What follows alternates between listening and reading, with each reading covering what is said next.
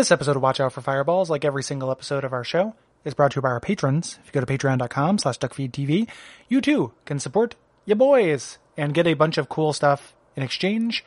Also, this episode, you're listening to this on the private feed next weekend, if you're listening to this on the public feed in a couple days, is Portland Retro Gaming Expo. Come see us. We are paneling Saturday night at 8 p.m. Come see us talk about some of our favorite games that don't get enough attention. Thank you.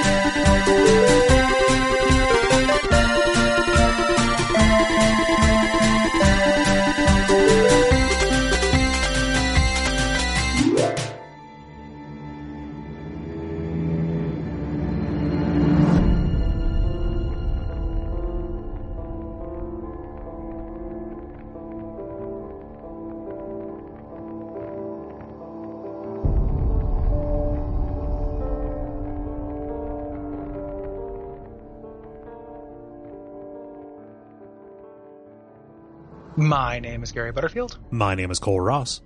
And you're listening to Watch Out for Fireballs. It is a Games Club podcast. And this week we are talking about the downloadable content for Resident Evil 7, which is a survival horror game. This content came out over the course of 2017, I believe. Yeah, and you might be thinking, guys, you don't do DLC. And we'll say, shut your fucking face. I mean, we've done expansion packs before. Yeah, we did Minerva's Den. Yeah, we did Mask of the Betrayer. Yeah. Yeah, as separate episodes. We did both those Witcher. Oh, yeah. DLCs. Yeah, we do DLC. This is a little weird because it's a big variety pack. It is. But, yeah. Yeah, and it's weird because, like, a lot of it is canon, actually. It fills in the story and weirdly concludes the story. It is weird that it concludes the story, and it concludes the story weirdly.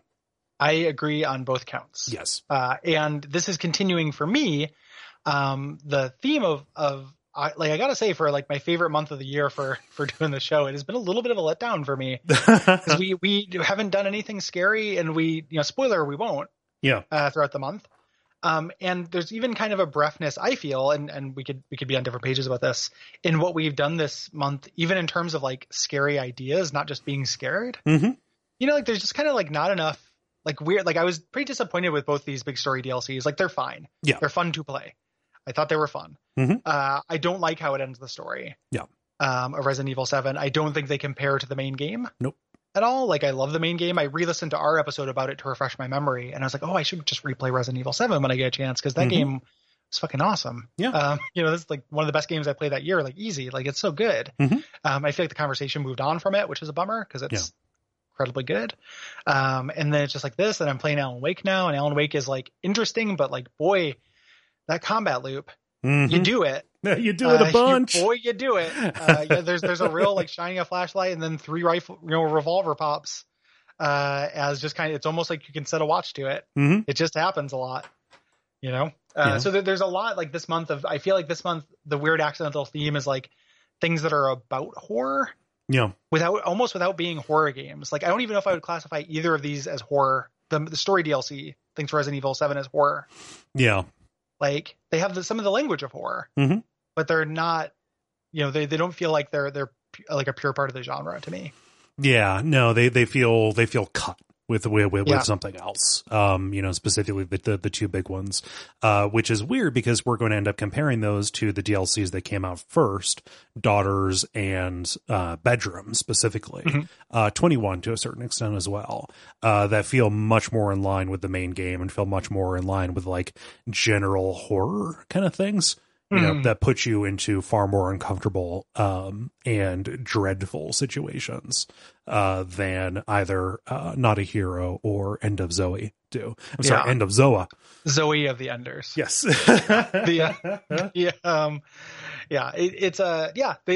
Something happened between those because they had the found footage or the lost footage. Band footage. Band footage. I'd get it eventually, I'm sure. I'm not sure. we had the footage DLCs, which did come out, were a fast follow and do feel of a piece, to your point. Yeah. And then there's a big break. Mm-hmm. Like I remember, I re-listened to our episode on it, and we said like, hey, by the time we did this episode, the DLCs were supposed to be out. Yeah. And they just weren't. Like, they got delayed. Mm-hmm. And I don't know if that was like for heavy retooling, or it was to like what happened to make that delay. But it feels like there's a story here because of how weird and off they are in comparison. I know at least one of them, Not a Hero, was designed by an outside studio. They'd shipped it out to Hexadrive, which primarily had done like HD updates of games or like side games. So Hexadrive is the team that made The Third Birthday, was one of their first. Was one of their first games. Your life meter is how much clothes you're wearing. Yeah. In that game. Okay. Yeah, something that is, not very. It doesn't handle the source material well. I thought it was super weird that in Not a Hero, the more that you got hurt, the more of your dick showed. Yep.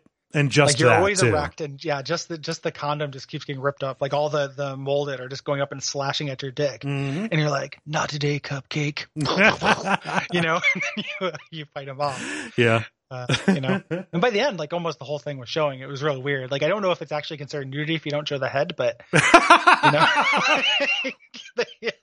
it's somehow they skirted it or what, but.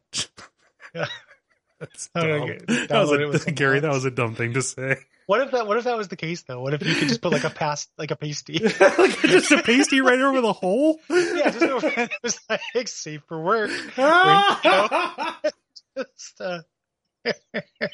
But no pubes though. You have to be clean shaven. Got to be aerodynamic. And then it's absolutely like legit. Yeah, and fine. No, you just put that on Sesame Street. Yeah, it's the. Anywho, so that happens with Beef Boy, and it's weird. Should we get into it? Because talking about these generally is weird because they're so different. Yes, let's do it. So, Gary, the order that I put these in is chronological by story, and I put the weirdos at the end. Yeah, so we're gonna end with some real non-consequential bullshit. Yes, with the things that should have been options for the main game. Right. But let's talk Daughters. Daughters is incredibly good. Daughters is great. Yeah. So this actually shows the infection of the Baker family. This takes place 3 years before the main game, when the hurricane actually hit. And the Bakers were a loving family, plus Lucas, who was always a sullen sadist. And the ship carrying both Mia and Evie, the little child biological weapon, washes up, and they take them in. And we kind of see the tragedy unfold in a way that we are helpless to stop. Yeah, and it's really effective. Like, this is, out of all of the DLCs, this is by far the most additive to the story. Yes. And I think the reason why is because it, fairly late in Resident Evil 7, you get to talk to Jack's ghost, his Force ghost or what have you, who says, like, hey, we're not bad people. And you kind of get a sense like, oh, these are victims too. Yes. But it's not like you do get a strong sense of that, but you don't get the full picture. And this is like fulfills a really key kind of emotional projection of like what that looks like. Yeah. And also is scary and effective and good, like on its own. Like this is, arguably, if it wasn't for the creativity of one of the later ones, this would be my favorite DLC. Here, this is incredibly good. Yes. So it starts off with the storm, the bio's getting hit. We spend our time in the house here, which is in much better shape. Yes. Like they have not always just had like roiling soup pots of cockroaches 24/7. Although it is kind of funny to like go and look around in the back that there are some hoarder tendencies. Yeah. Like if you go into the pantry or whatever, like there are some just garbage bags kind of piled up against a corner, things like that. You can see the basis for what's going to happen a little bit later on, but the house, much like the family, are in pretty good shape. During this, you're playing as Zoe, the person who you most likely left for dead on the dock. It's a good ending to leave her for dead. Yes. Yeah. And the canonical one. Yeah. Yeah. Yep. Like it starts out with this with this news broadcast saying like, hey, the storm's hitting, blah, blah, blah. Dulvey County being hit worst of all. And you can just explore something that's interesting that implies or outright states that this is in the main Resident Evil continuity. Is that there is a newspaper that talks about UN aid to Edonia. on the coffee table. Edonia being the land where Dilbert's from. Yes. Like, is that what those Dilbert people are from there? Yeah. No, I think that's Dildonia. Okay. Yeah. Were you setting me up to say Dildonia? No. I think there is like a weird fake country in Dilbert. Oh, okay. Where the intern's from? Yeah. The racist intern. Yes. Comes from in Dilbert.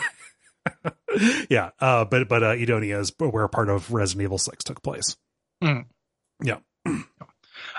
So Jack goes out, he is going out checking on the storm, comes in and brings Evelyn in, EVN, from the rain. She's got this black substance on her. And everyone is very concerned. He's going to bring, kind of take care of her.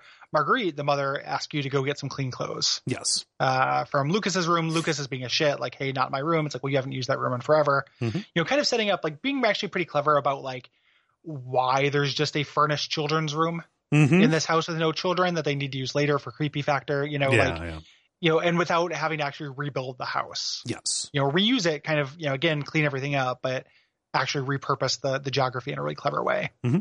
Yeah. I love that Lucas is just always on his cell phone during this. Yeah. It is such a good character beat for him. And it plays into getting the good ending. But yeah, something else that I noticed, the list on the fridge, which in the game, like, talked about the different people that they ate. Here, it's just a regular shopping list: eggs, milk, stuff for Lucas, etc. Yeah. Yep. John Milk. Yep. Richard Eggs. Like everybody's going. Hi, I'm Dick Eggs. Yeah. I'm Dick Eggs. There's an egg right in front. It's not nudity. You give go upstairs, you give the clothes to Evie, and she opens her eyes, full on Ringu, like scary, black-haired, pale girl, and whispers like, they're mine now. Mm-hmm. And then the lights go out. And all that's left is a girl-shaped imprint on the bed in that black substance, which is, which people think is oil, but is actually the fungus. Yeah. That's the molded stuff. So we go off, we're like calling for our dad, like, hey, has there been a power outage, etc. We hear Margaret talking in the upstairs bathroom, Marguerite rather, and go up to go talk to her, and she's got her back turned to us. Mm-hmm. Standing over the bathtub that is full of water, like you would if there was a storm going on. And she, as opposed to being sweet and caring, is talking a little bit unhinged and says, "Come see her gift. Look at all of the pretties my girl has given me." She turns around. Most of them are bees. Spoilers for My Girl.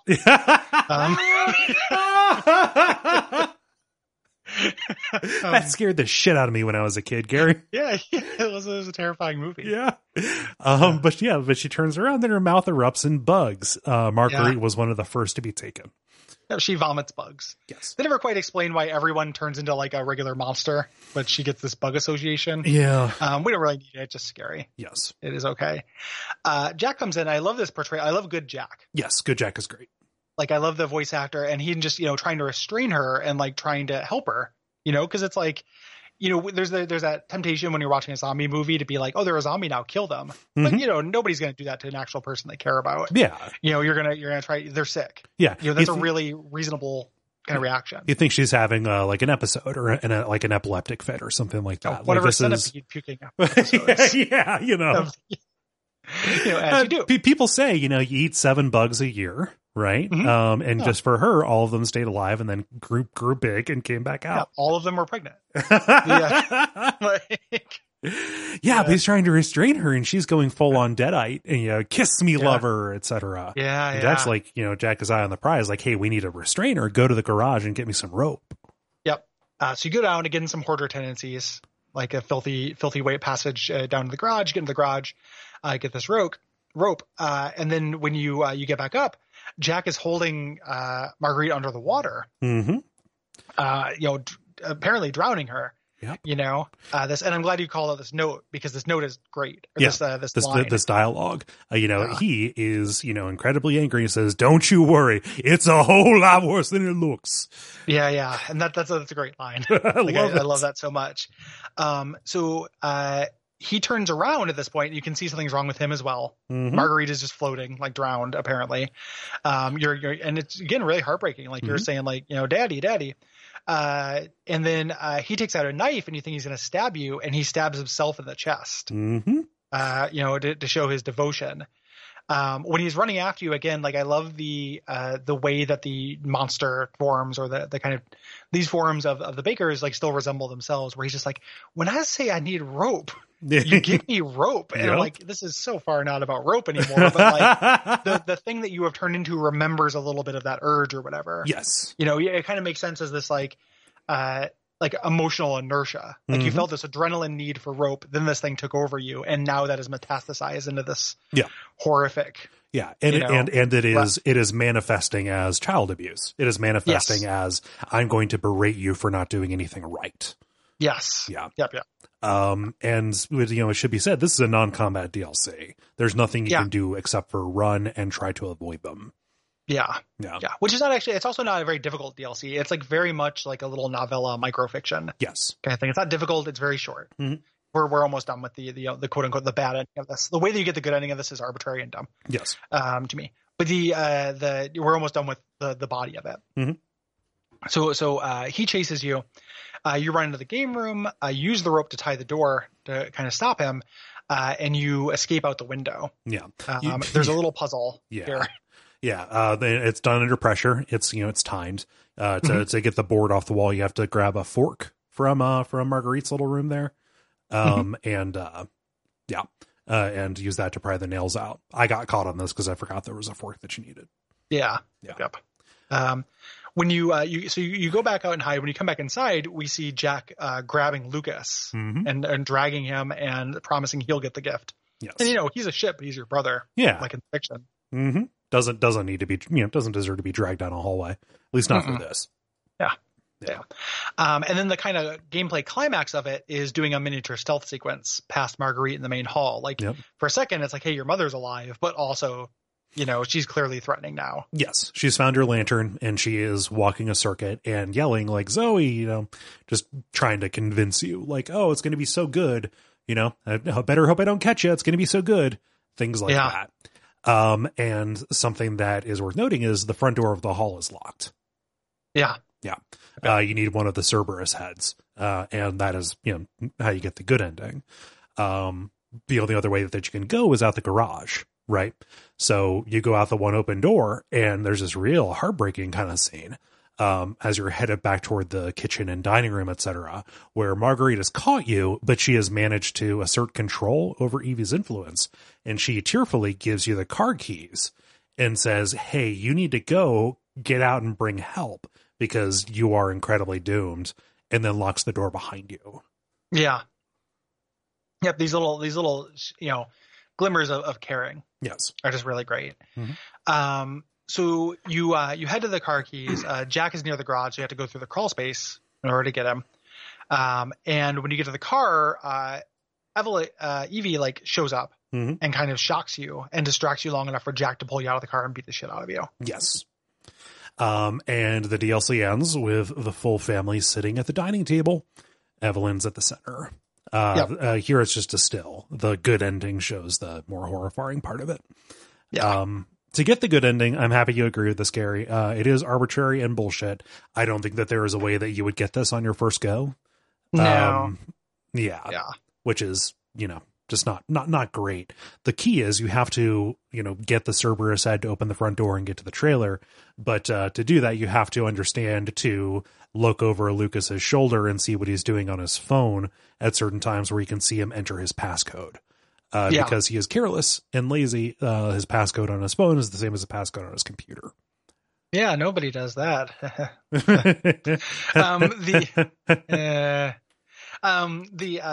So like this is like getting that as a fun little hint if I was positioned as if I am like in puzzle mode. Yeah. Right? Like that's a cool puzzle. Like follow this person around and look at their phone to see them put in their password and hope it's the same as the computer. But like I didn't feel like I was playing that type of game. No. You know, I felt like this was a sad little short story. Yeah, I was, you know, like, quite frankly, more enamored with looking at the family as they existed before Evie came and, you know, perverted them. Yeah. Right? You know, I wanted to explore this familiar place that was in a different condition. I did not want to push on the seams of what was possible in a game necessarily. Right. But if you do that, you get the passcode.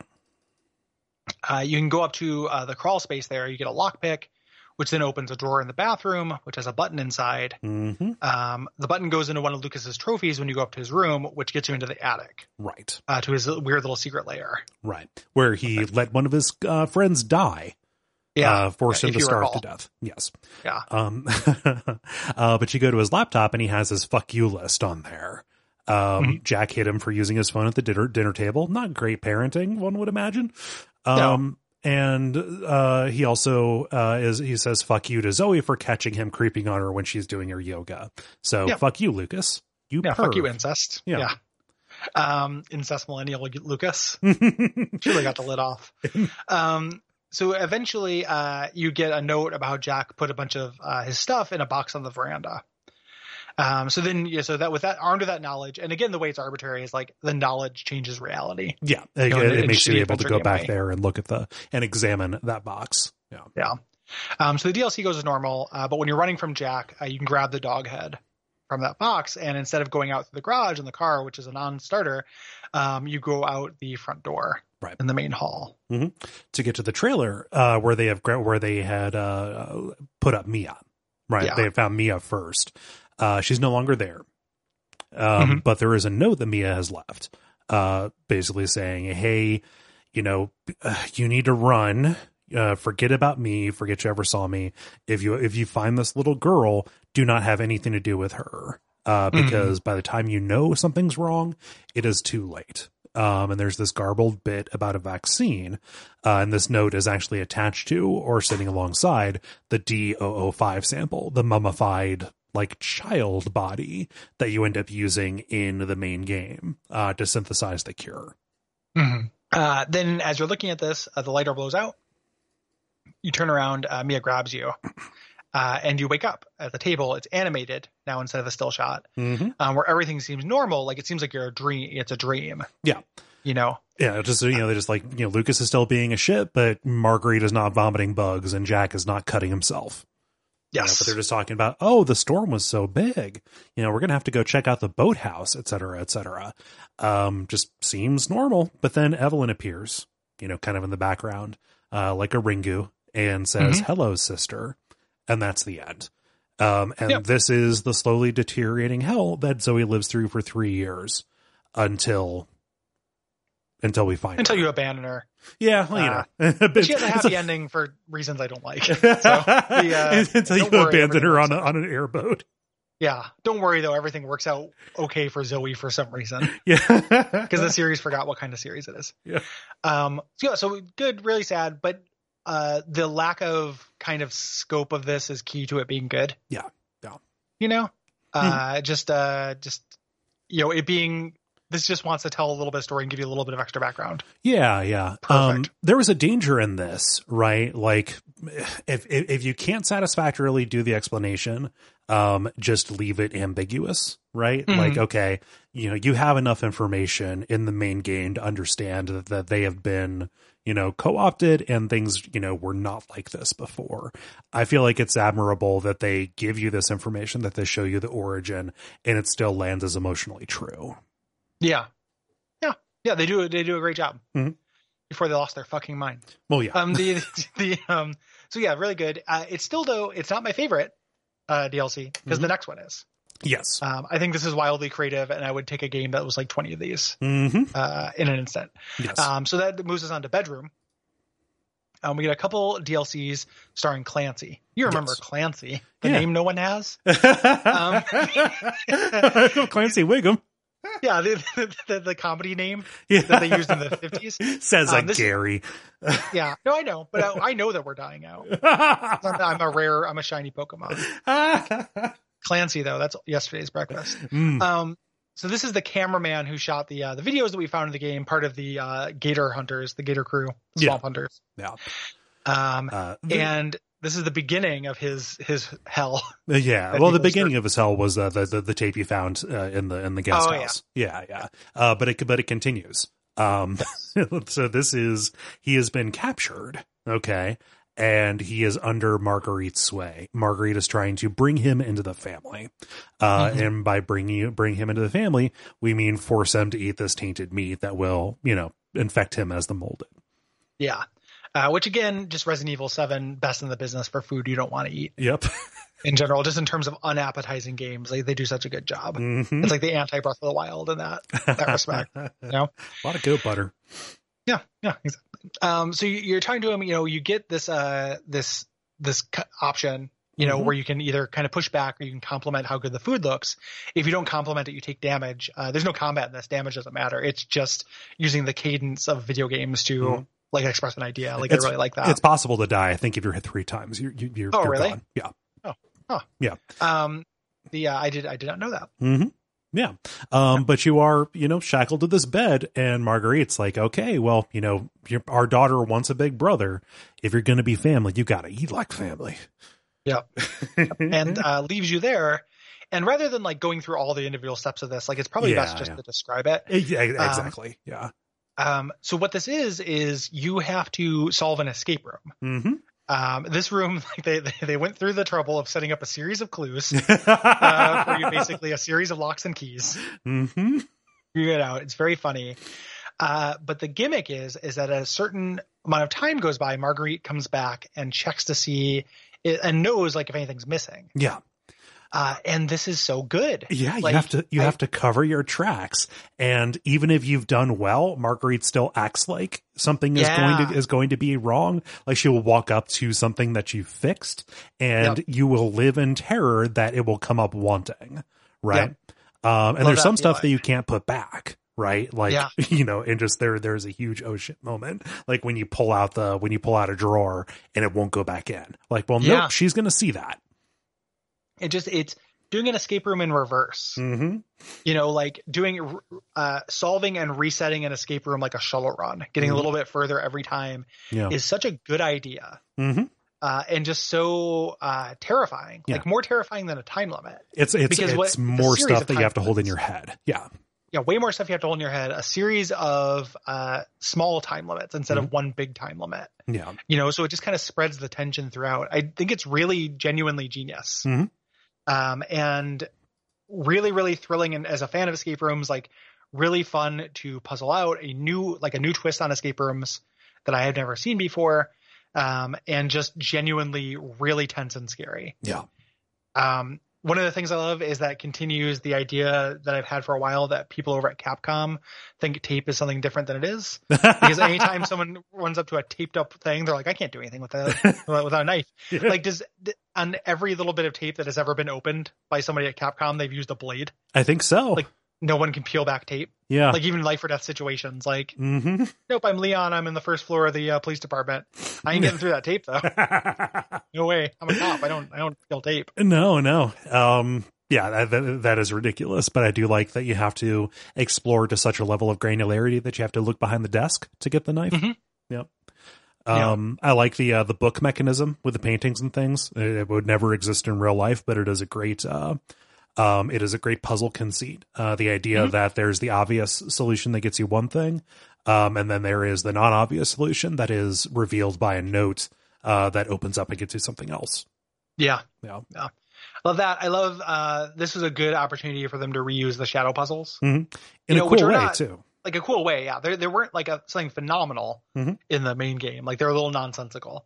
But get some more use out of it. Mm-hmm. And this is a great, it feels more at home here than it does actually in the game. Yes. The idea of imagining the bakers regularly doing that to open things is dumb. Mm-hmm. The idea of this being part of, and it makes no sense for Marguerite to have that set up here either, but having it as part of an escape room construct makes total sense. Yeah.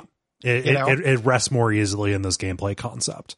I also like that there is not just a special wooden sculpture that you find and then use. Yeah, you actually have to combine things and kind of intuit. How genius is it to use the fork that has the snake design on it to become the Medusa the head. Cobra, yeah, or the Medusa, the snake head thing in a totally different way than you might expect. Yeah, really good. So you do all those things eventually, basically trying to get there's a door under your bed, and you're trying to get the snake key to get that. You eventually do it, but Marguerite as a will definitely come back. Yes. At no matter what for the end, and you cannot make it out before she catches you. Right. So you have to use that knife that you have and stab her in the throat. Mm-hmm. Yep. Which buys you enough time to head downstairs, but the room you end up in downstairs is Lucas's workshop, where he's been taking off horse legs. Yep. Just collecting them. Yeah. So that doesn't end well for you, and we'll figure out what happens next. Yeah. Because the other thing I really like about Bedroom is it leads really easily into 21, with you going down into Lucas's basement and then ending up there. Mm-hmm. Yeah. One more thing about Bedroom. So when Marguerite comes back in, for me, it's really funny because a couple of times when I did this, I forgot to reshackle my hands. Yeah. But second off, there's one point where she can come in, and say, who's been messing around in here? You can get a free, a free loss, right? Without taking any damage if you blame Lucas for messing around, because she will believe that Lucas did it. Yeah. Because he's such a shit. Yep. Yeah. He can't, there's nobody likes him. So yeah, really, really good. Just really, really creative. Yeah. Love it. The Clancy's story kind of continues in the first non-canonical mode. Right. Nightmare mode, which is cool. I didn't spend tons of time with this just because I didn't have time to sink into what is essentially an endless mode. Yeah. It's not endless, but it has an endless feel to it. Mm-hmm. Yeah. It has an end. This is a wave-based, this is like Mercenaries or what have you. This is a wave-based, trap-based basement defense. Yeah. Kind of mode. This is the horde mode, is the common, the common name for it, where you have a number of rounds and you have a kind of currency that you get over time and by killing enemies that you can use to either level up individual items or buy new items.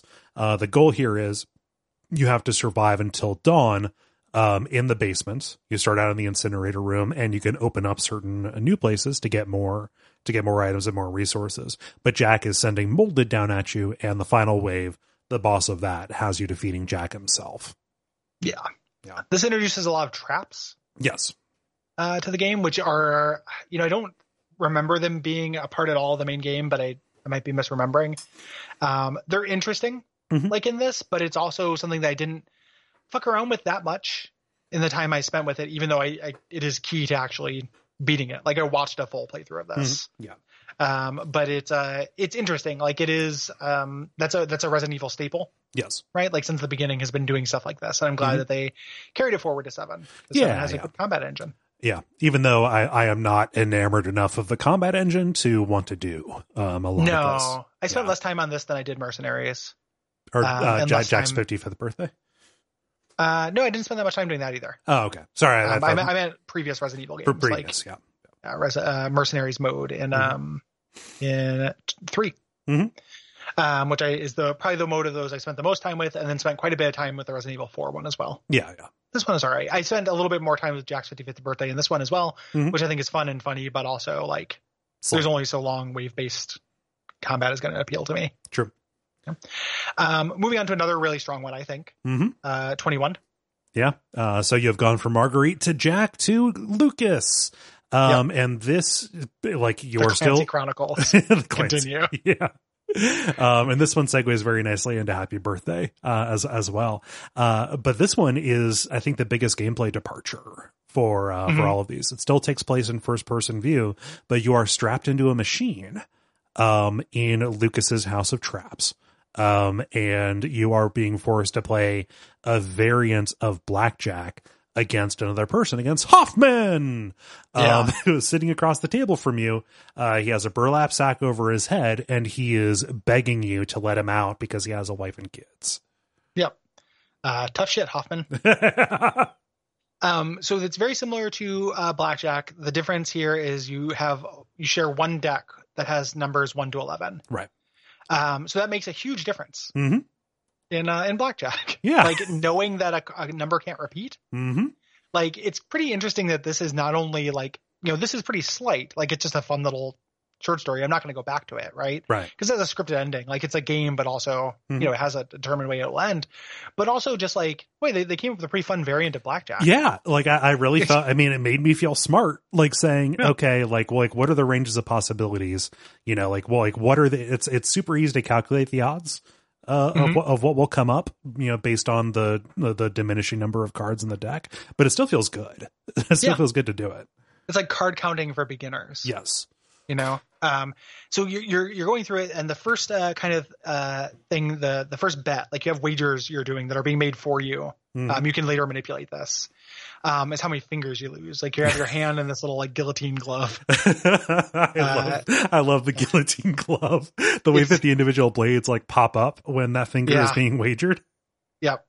Yeah. And it's so scary too. Like I don't want to lose my fingers. Like, that's, you know, I feel like out of things I'm scared of, that could conceivably happen to me. Lose a finger? You know? Yeah. Yeah. A lot of trucking with threshers. Threshing with truckers. Yeah. You know, a lot of both those things. Like either one is bound to lose you a finger. Yeah, I suppose. I'm more worried about losing an eye. Oh, yeah. Yes, you just like, a finger's got a bone in it. Oh, not an eye. You just walk around carrying the wrong thing and you fall down and boom, eye's gone. You know what the thing that makes me, I had to interrogate that. I just went on a little journey. Like the thing that makes me less scared about losing an eye is I wouldn't have to see it.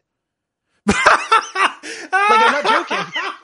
Like I'd have to look down at my finger and see the tendon and bone. Okay. And see the blood. That's terrifying. If I lost an eye, I would never see it. I'm not going to go seek out a mirror. I'd go to the hospital. You know? So I wouldn't have that body. I wouldn't have that shock of like looking and seeing my insides on the outsides. I strongly disagree with you that would be better. I strongly disagree with you that would make it better, Gary. I think it would. I think it would for me because I think a big part of my fear is I don't want to see, see a tendon. I can understand that, but for me, I don't. For me, I don't think it would make a difference. And I think that if we polled the audience, which would you rather lose, a finger or an eye? Oh, I'm saying, well, it's not which one would I rather, like in terms of like functionality and stuff. It's that. Which It's like which one is scarier? Yeah. Okay. Yeah, to me, like rather like finger because I can get by without, Yeah. Depending on the finger. Mm-hmm. Depending on which trivia questions I need to answer in the near future. Yeah, exactly. Yeah. And how many fingers? Oh yeah. Fuck. I use these things for a lot of things. So you go through. Eventually, you can lose this. Yes. But if you win, Hoffman passes out when he loses all his fingers. And you think you won, but he wakes up and asks for another round. And Lucas this whole time is fucking with you. Yeah. Just like, we'll let you go if you win. And he's like, I'd like another round. He's like, well, you heard the man. Yep. Like, Hoffman's the boss. Hoff's the boss. Just let me knock you out and then come down and set up a terrifying new machine, which is it takes the guillotine glove and adds electric shocks to it. Yeah. There are, I think, 10 or 11 levels of shock.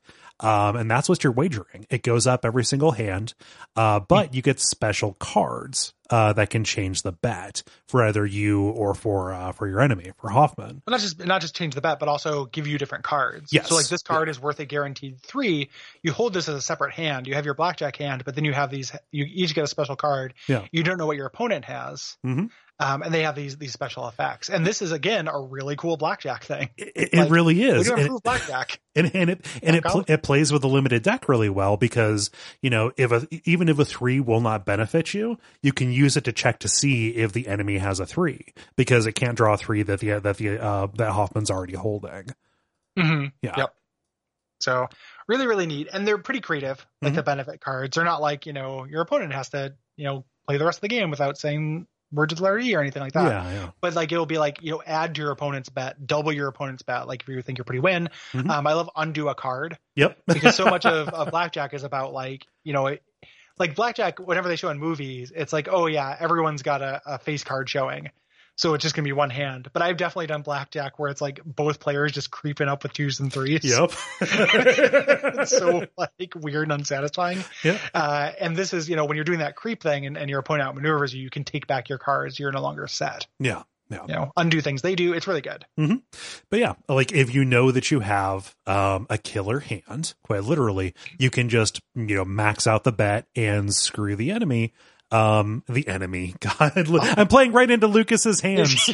His name is Hoffman. His name is Hoffman. Yeah, you can. Kyle, he needs to get away from him. Yeah, so. But you can Rafflock Hoffman because the maximum voltage on this will kill you. It is a lethal dose. Yeah. So eventually you win, or you lose, right? Well, but yeah. if you win, then Hoffman dies. He gets electrocuted. And then Lucas, because he's, a sadist fuck, makes Hoffman, shocks his body. He's like, oh, there's still some life in that boy yet, and shocks him so he moves around. Yeah. And then starts doing an impersonation of him saying he wants another round, which is funny. Yep.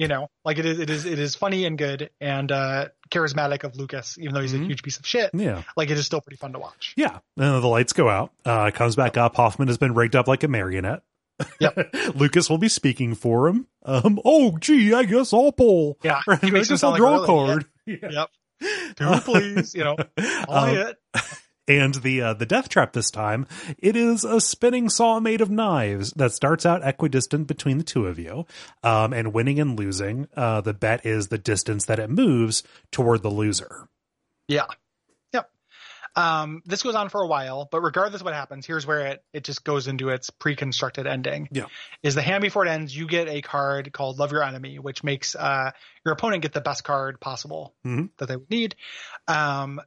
Lucas cheats. Yeah. He increases the bet to 100, gives himself a perfect hand. So you think that he's going to win, and then the puzzle, even though it's incredibly obvious, is do the Love Your Enemy thing, which gives him a card, which makes him bust. Yes. Which, would be, a triumph, right? Like, okay, like Lucas has demonstrated I'm never getting out of here. But, I think Clancy even says, take that, you fuck, or something like that. Yeah. But it is made horrifying again, which you think, okay, I'm going to watch this saw blade chop up a dead body. And that's kind of lame. And it's a bummer to see. However, Hoffman, as the machine is spinning up, stirs and wakes up, and it turns out that he was just kind of knocked out by the electricity. The knife is going to be what kills him as it churns him into hamburger. And the special prize that you win for winning 3 rounds is another game. Yep. Nonstop games. Yep. Hooray. Yeah. And this takes you to the escape room from the main game, the happy birthday one. Yes, which you burn alive at the end of. Oh, yeah.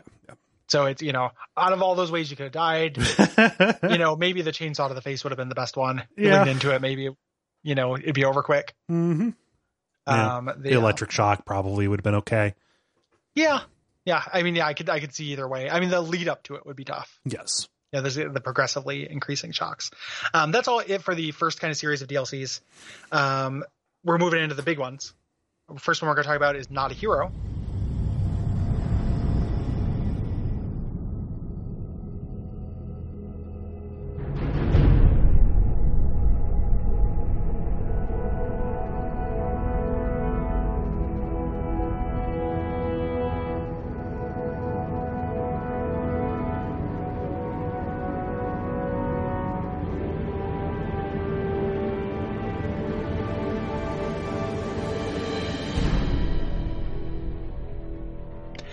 As we mentioned earlier, this was outsourced to Hexadrive.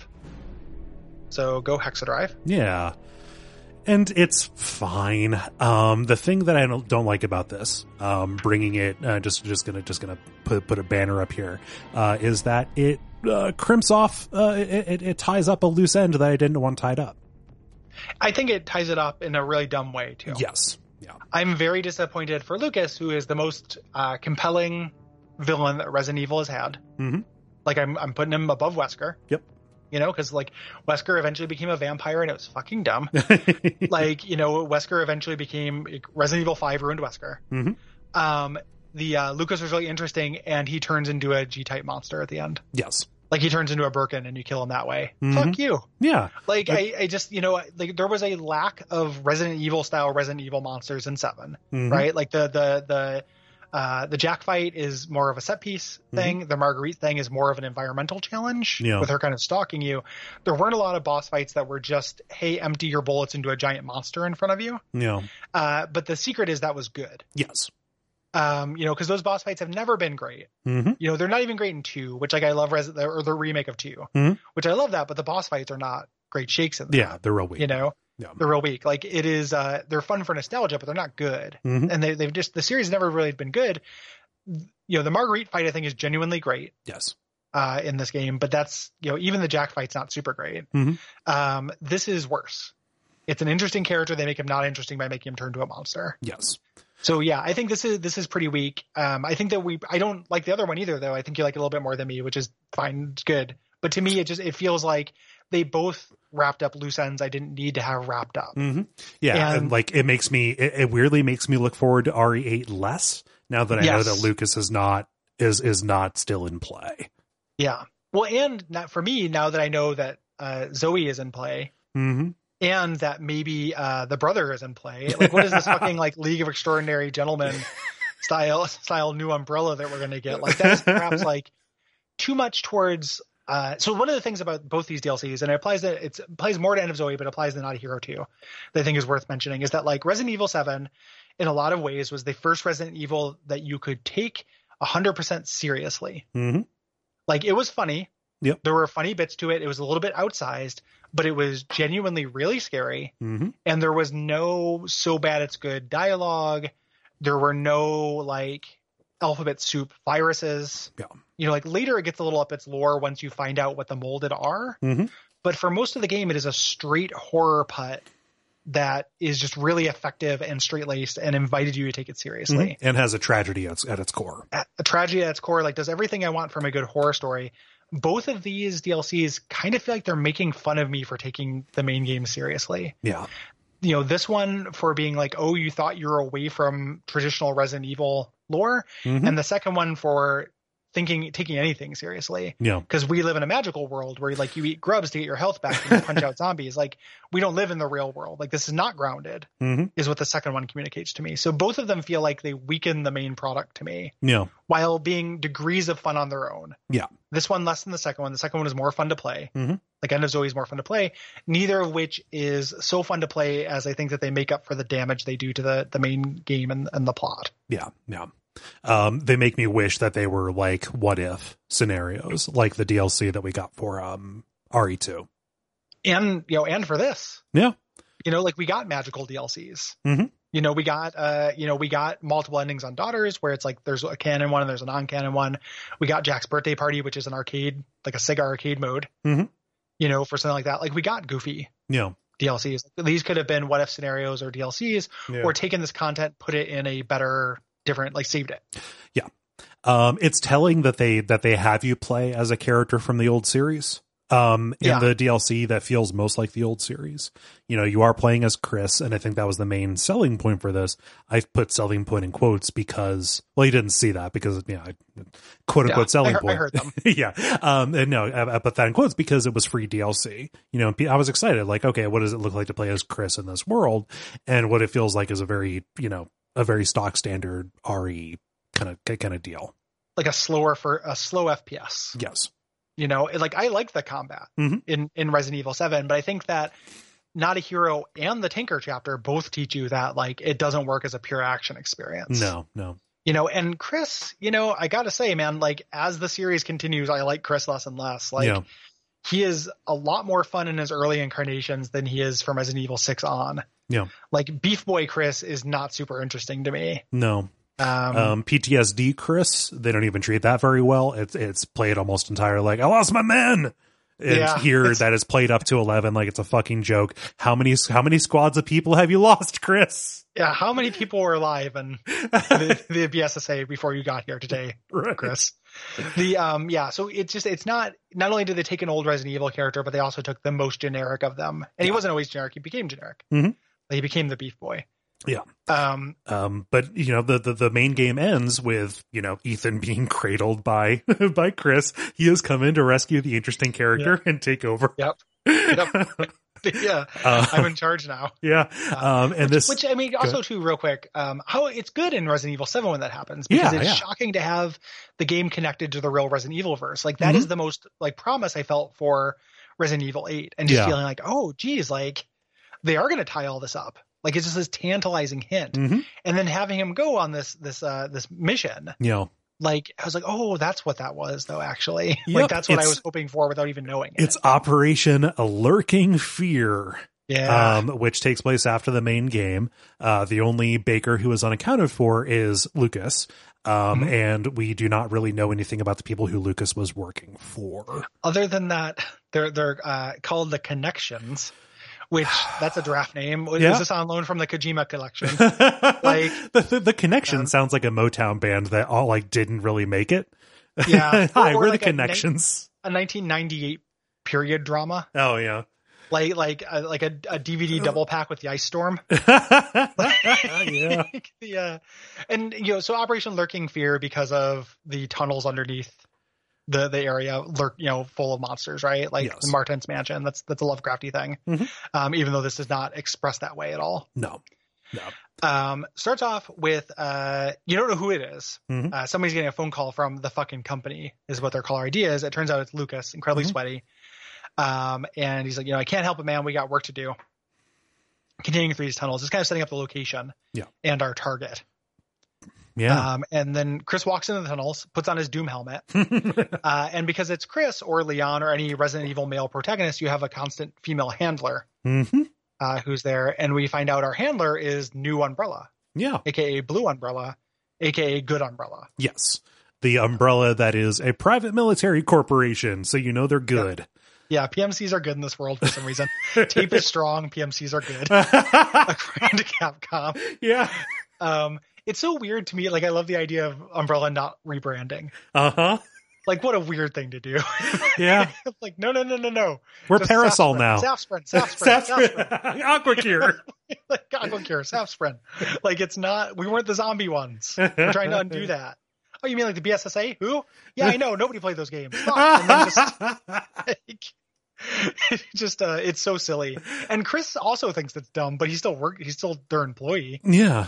He's just like grumbled his way through the whole interview process, like grumbly, like filled in an application, did a cranky interview and got hired. Yeah. And like he was brought in as like the one man who is able to deal with uncertain, dangerous situations with bioweapons, etc. He's the wolf that they call in to clean this up. Yeah, it is very weird that they did not rebrand. I agree. But yeah, so some of Chris's colleagues died, or they're unaccounted for down here in the mines. And the initial goal is to find their bodies and complete their work. Yeah. Which is to kill Lucas or apprehend Lucas. They need him alive because of his connections to the Connections. Because he has a copy of the Connections on Blu-ray. Yes. So he kind of comes in. You start with a semi-auto pistol, but back from 6 is stunning enemies. So like if you hit them in the knee or hit them in the head and cause them to stagger, you can go up and do a roundhouse. Yeah, this ends up being really useful for saving ammo. Yeah, and crowd control. Mm-hmm. Like this is great in general. Like whenever a Resident Evil game allows you to do this, you should do it. Yes. Yeah. But yeah, you've got this, Mega Science helmet, that gives you a heads up display, etc. It does not look like any Resident Evil game I've seen before. It's very strange. But yeah, you find this soldier down here warns you saying like, hey, leave me. Like you're standing here. It's too late. He has a strange collar on. He is sitting next to, another deceased soldier. But the soldier gets up, boom, it's Lucas. Boom, because he slaps a bomb bracelet on you and detonates the other soldiers while he's walking away. Yeah. And basically says, like, I have this thing, this bracelet on you. I will blow you up if you keep following me. Mm-hmm. Why Lucas would keep you alive after he leaves the room, no idea. They never really square that circle. Nope. Like, he is somebody who likes games and stuff, but this is explicitly him being beyond games and kind of desperate and everything. And he also is somebody who, like, doesn't play by the rules of games when it doesn't suit him. Yeah. This introduces it is a mechanic of this, but it is a weirdly utilized one. I mean, it's just another kind of lock and key. Yeah. It plays like it's going to be more important than it is, I think, or it presents as being more important, is that some areas have these spores. They're very polluted. So your suit switches to an oxygen tank, which is hilariously small. Yep. It is, you have a tank, this huge tank on your back that allows you to breathe comfortably for 45 seconds. Yeah. Well, that tank, there's a little bit of oxygen, but most of the room is there for Gatorade. You got to refuel on the go. Exactly. And his urine. Mm-hmm. Like he doesn't stop to take a piss. He just pisses in the suit. He's in a still suit, but it's a really bad still suit. Yeah. It doesn't turn the urine into Gatorade like you want. Like you want. Yeah, like you would, like you want. Like you want. Yeah. So, you kind of go through here, and initially I was a little bummed out because the spores meant I couldn't, like, I wanted to look around this environment that I'd been in and see if anything changed, similar to Daughters. And then I realized, like, oh, this isn't a DLC about an environment. No. Like, there's not one cool environment in this DLC. No. It's not about that. So you just kind of rush through until you get to a section with clear air, and you kind of learn a little bit about this mechanic, which is basically just there are areas you'll have to rush through. And they use that for a couple of ambushes, but they don't do a lot with it. Right. Including the next area, which is full of the spores. You rush through and there's a cheeky little ambush right next to the elevator. But you take that out and then you get on the elevator and the air clears and you start talking to your operator. Right. Yeah. And this is where you get some of the background that, hey, the BSAA is still a thing. You were contracted by the new umbrella. Basically nobody left from the old organization is there. This is all new people who want to help clear up the name. The name is toxic. Get rid of it. It's not all new people. No, she explicitly says some of the people were around from gotcha. the battle days, which is crazy. Mm-hmm. Like you don't forgive the collaborators. You should be in prison. The disaster. Yeah, like these people, like why are they free? Yeah. Why are they walking free? I just don't understand. Like it's a real weird line for Chris to either like he just goes all in on it because he knows something I don't know, or he wouldn't go in on it. But this weird like I'll do it, but I don't like it is really strange. It's fucking Umbrella, man. Yeah, you know they're responsible for terrible things happening in the world. They ruined your life. Yeah, death count in the the tens or tens of thousands conservatively. Yes, you know. Well, if you take Raccoon City into account, millions. You know, yeah, it's ridiculous. Well, I mean, and also, I mean, as you look at the knock-on effects, you know, millions of people died in RE6. You know, just an attack on an extremely populated Chinese city. Yep. Yeah. Geez, Chris. So you get down to this like kind of hub area in this big mining facility. It has this huge round vault door, and there's a little like Joker panel that you have to put a Joker key into. Introducing your kind of three struts here. And there's some mild Metroidvania elements where you have to go down, like go partway down one to unlock another one, etc. We should just tackle them in order. Yeah. Even though there's a little bit of back and forth. Yeah. So the only one you can get through, the only one that is not blocked by spores and not blocked by darkness, you know, is the red shutter. You go down this first one, and there's an umbrella soldier who is tied up inside of a cell. I don't know why he says, hey, the room is rigged to blow, just leave me. He waits until you are right next to him to say that, which is very dumb. I always feel like that has to be like Lucas having leverage on them or something, but it never actually happens. No. You know? Yeah. Like Lucas, like, oh, I've got your family, or I don't know. Like I always felt like there's some reason why these people are just so willingly bait in this game, you know, including the first guy. Like it's like, oh, we'll kill you if you don't say this to Chris. Yeah. I don't think that it's thought through that much. I don't think so either. No. But the goal for this strut is to get the key to free him. So you go down to this like little area that is a very explicit and kind of welcome, like combat arena. Yeah. Like with, you know, ammo sprinkled about it, different angles of entry, but no way to have your back completely safe. A few like one-way drops in the circular arena. It's good design. Yeah, good design. And the combat in Resident Evil 7 is fun. Yes. You know, as much as I think that it doesn't stand on its own, but it is fun to engage with. This feels more empowering than the tanker section. I feel like that the tanker section was a little bit to give you some catharsis in shooting down the molded. That never really worked for me because the tanker was too much of a slog. Here, it works for me to, you know, just be mowing through the molded like this. Yeah. And at some point we got the shotgun in here. Yeah. As well. But we're introduced to a new enemy. There are two new enemies in this DLC. This is another giant molded called a Mama Molded. Yeah. Oh no, this is you went into the giant one before this though. The Mama Molded shows up where we need the special ammo, but maybe this is when we come back. Yeah. Sorry about that. We're introduced to the Mama Molded, which are these ones that are kind of leaking this fluid. They regenerate too quickly, so we need to get ramrods. Which are special bullets that kill Mama Moldeds. Yeah, they're like antifungal bullets that halt the regeneration. With regular molded, it will just it's a one shot kill. With the Mama Molded, so you have to shoot them with this and then switch over to a different gun or different kind of ammo to continue doing damage to them. Alan Wake vibes. Yes.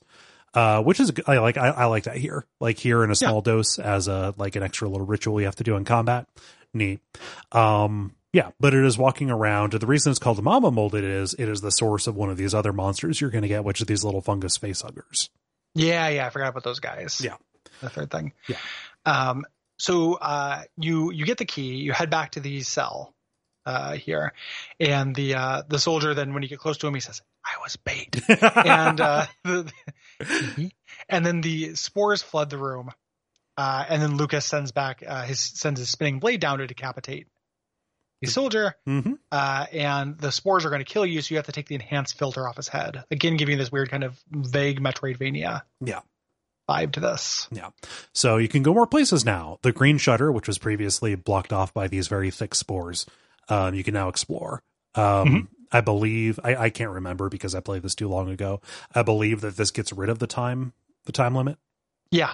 And that's no longer a concern at all. Yeah.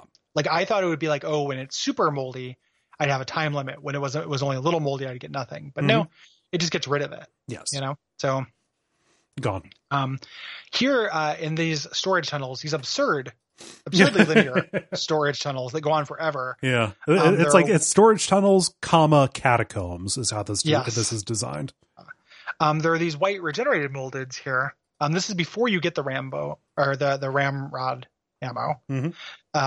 So you, cause this is what I thought you were talking about with the Mama Molded earlier, is these white guys. I can't remember what these guys are called. Yeah. The Mama Molded have the white mold on them as well. That's just a general signifier that says, hey, you need the ramrod, you need the antifungal rounds. But they're the big ones as well. Yeah. That is so here, this is very frustrating because the white ones come out of the ground. You have to backtrack until they just disappear. Yes. Like they just go away, and that's so counterintuitive to me in a game that is largely about pursuit. Like in the past, the molded would disappear, like if you go into a safe room or something like that, you'd watch them dissolve, but there's no reason for them to stop chasing you here. But the way that you go through this is you walk forward until you hear the music for one of these things and you see it pop up.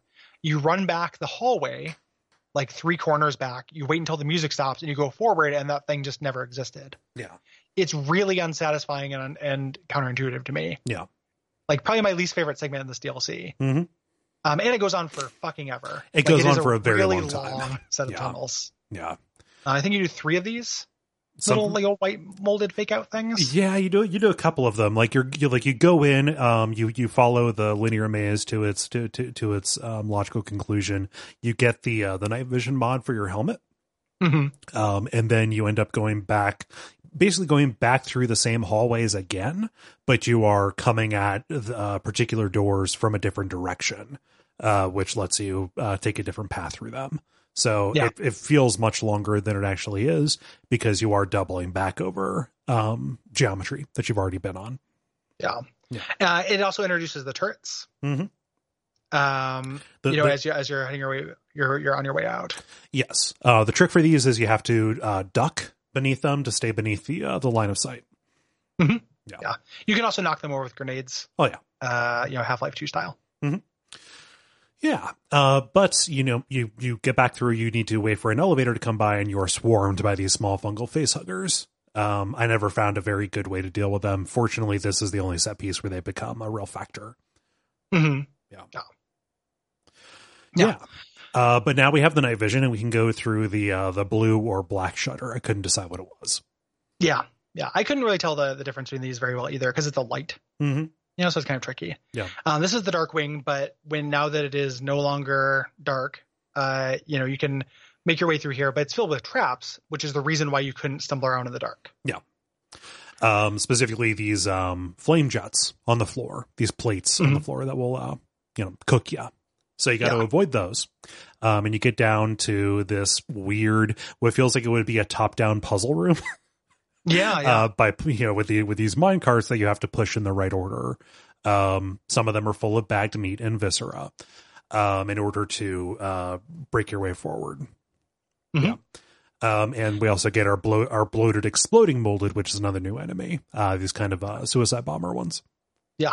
That poop pop out here. Yeah. When you get down, you find the mechanical clown from his first escape room. He saved him. Yep. Which I'm glad.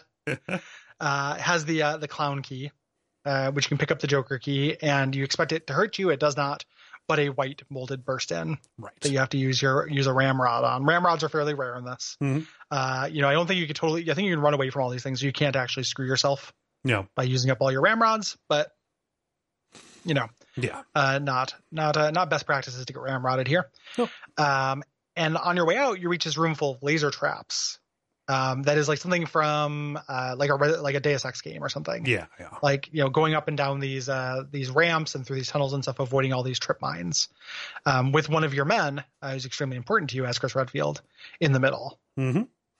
Yeah. And this feels like a gotcha too, because what you are inclined to do first is going to get you killed. And it almost feels like you have to do that to understand that you need to go beyond him. So if you go up and inspect the tied up person in the laser room, you don't even have to press a button. No. If you just get close to him, you get drawn into his gravity. Yep. That is dumb.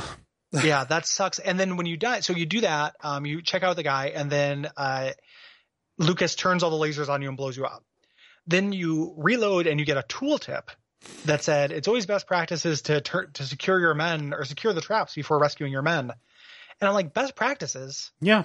Like, this is the last man. there's we're going to go fight Lucas after this. You're a DLC, my friend. There are no best practices here. No. And all of this like Metroidvania stuff you've been having me do makes no sense. Mm-hmm. Like, they're just keys. Yeah. It is pretty dumb. It's not good. Yeah. Yeah. So this time you turn off the traps, and you attempt to get out with him. But before you can do it, he blows your buddy's collar and activates your wrist bomb timer. Yes. So could have done that very early on. Mm-hmm. Doing it now. Yes. So the wrist bomb timer, you have 10 minutes, which seems extremely generous in this hour-long DLC. Yeah. But you have the clown key and you have a wrist that's going to blow up. So you need to go through and look for some liquid nitrogen that you can use to deactivate the bomb. Mm-hmm. This is behind the red shutters clown door, the path you need to go through. The green clown door actually takes you to a couple of upgrades that you can get. Your stabilizers and things like that. If you decide to head that way, it makes sense to do that after you get rid of the bomb, but it's there. I did not know that was there. I think I missed that clown door. Yeah. Each of the hallways has a clown door. Yeah. But you have this 10-minute time. The most beautiful set of words in the English language. Each of the hallways has a clown door. Clown door. Clown door. Yeah. But this is fairly tense because you get to a point where you can't proceed because you have to fight and kill one of the Mama molded, this thing that was unbeatable before. And it didn't leave me with very much time. It's a cool arena. Like you have a truck in the middle of it that you can run around. Mm-hmm. Yeah, which you kind of need to for any kind of classic Resident Evil boss. Like you need it to not have straightaways on you. Yeah. After you kill him, you go and you plunge your hand in liquid nitrogen to freeze the bomb off. Mm-hmm. And then it starts again and you throw it because we're in action movie cliche time, even though it's somehow not fun. Fun, not just like to play, but just fun. Like, throwing the bomb seconds before it goes off does not read like fun parody or like fun over the topness to me. Yeah. We go through our last Joker door. In the beginning, which opens up this like Fallout vault door. Yeah, it's like a shield device is what they call it. I have no idea what this would actually be in a mine. No idea. It does not feel like very actual miney. Yeah. And you get inside, and we have our wave-based combat for this thing. Lucas is like, hey, soldier man, here's a bunch of molded for you. And then just tosses wave after wave of molded at you. And you start off on this like pretty narrow. Like, this is actually a really difficult arena. Yeah. You have like stairways, 10 feet you can run.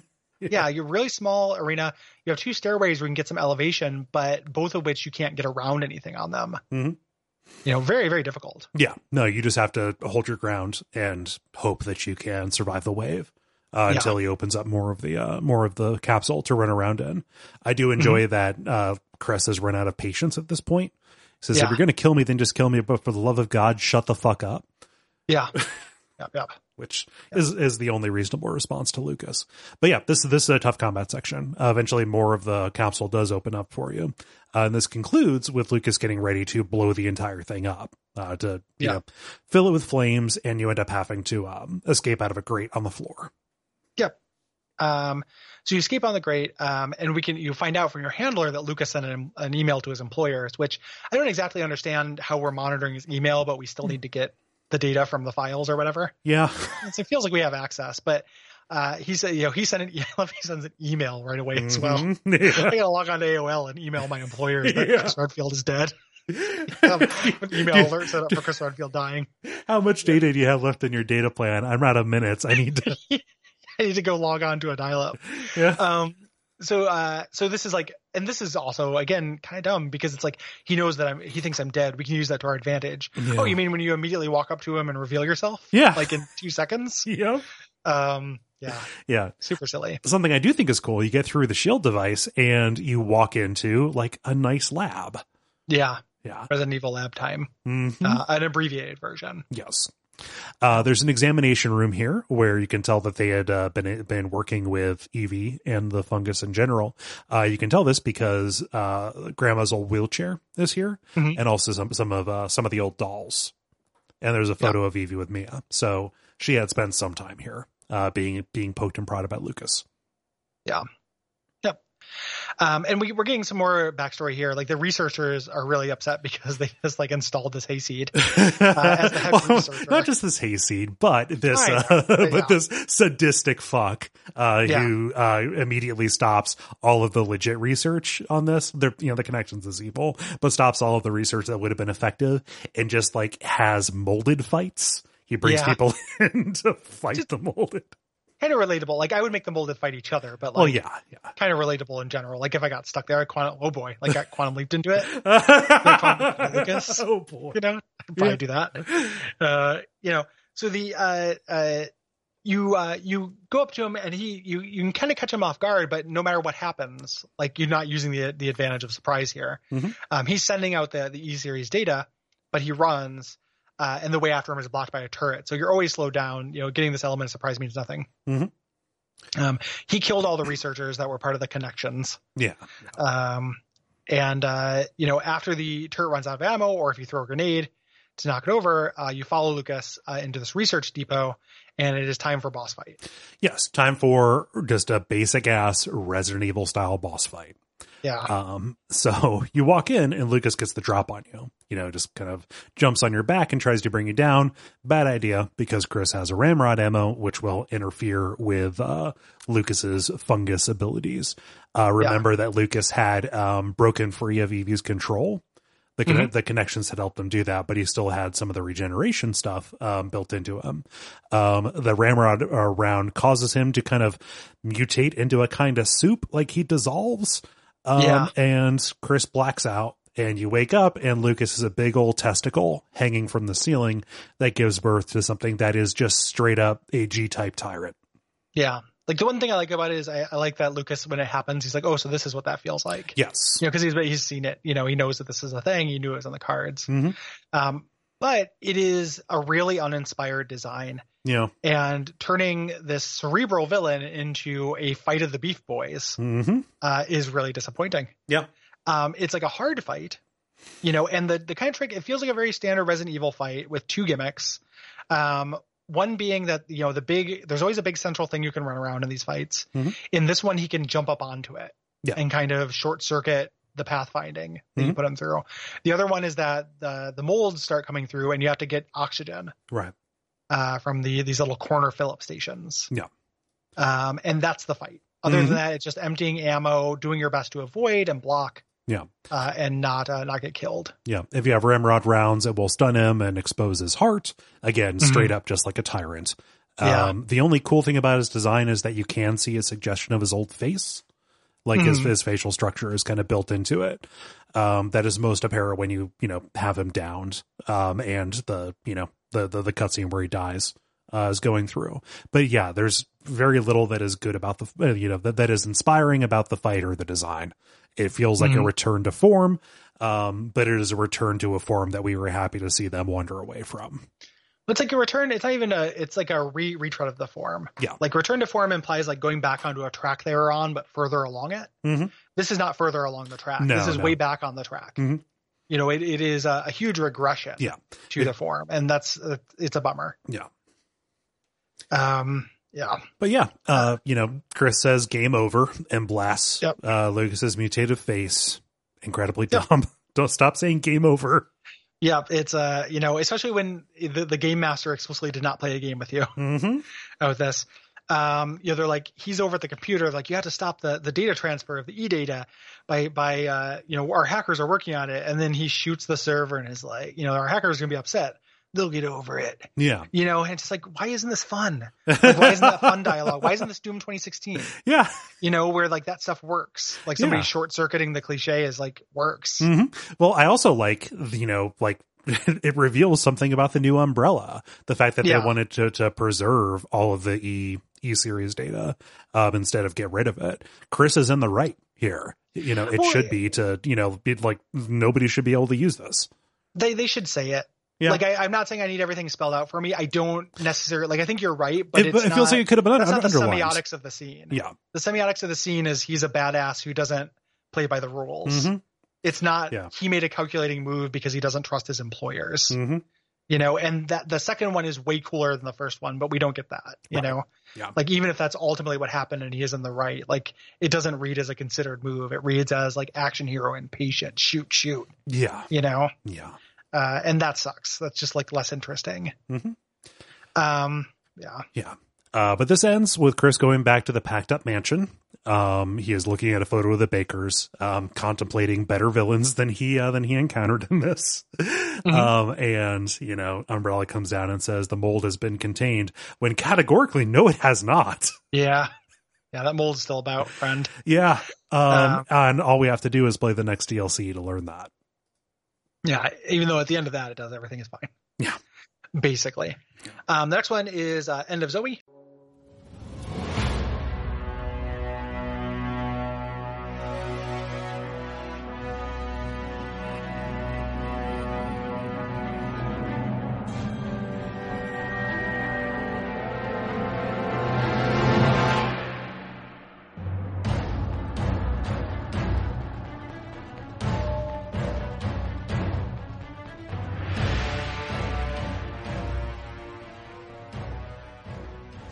End of Zoa. End of Zoa. That's how the hillbilly superhero that we get to play as in this says it. Even though American English say Zoe. Yes. Zoe of Enders. This is much more fun to play. Yes. While making me a little bit angrier because it takes any sense of stakes and drama in the main game and crumbles it into a ball and throws it back in my face. Yes. I feel explicitly made fun of by this DLC. Yeah. Like, how dare you take Resident Evil seriously, you idiot. It was always a joke. It was always a B movie. Why did you care? Yeah. And also it does that while, kind of signaling to you that this is drama that should be taken seriously. You had left Zoe for dead. You find her and she is transformed. She's on her last legs. The stakes are that you have to save this one person. And you are going to deal with Jack again in this, spoiler for the reveal. Which also should not have happened. Yep. Like the whole reason why Zoe was in this circumstance is because we only had those 2 cures. A big part of the main game was getting one of those cures. We used one on fucking Jack. Yes. It should not have happened that he can come back. Like, this breaks its rules tonally and logistically in a way that does immeasurable damage to Resident Evil 7. Yeah. Like, I wish that this was a Gaiden thing because it's really fun to play. And there are moments where I was laughing out loud at what it had to do. Yeah. It's funny. It's like really funny.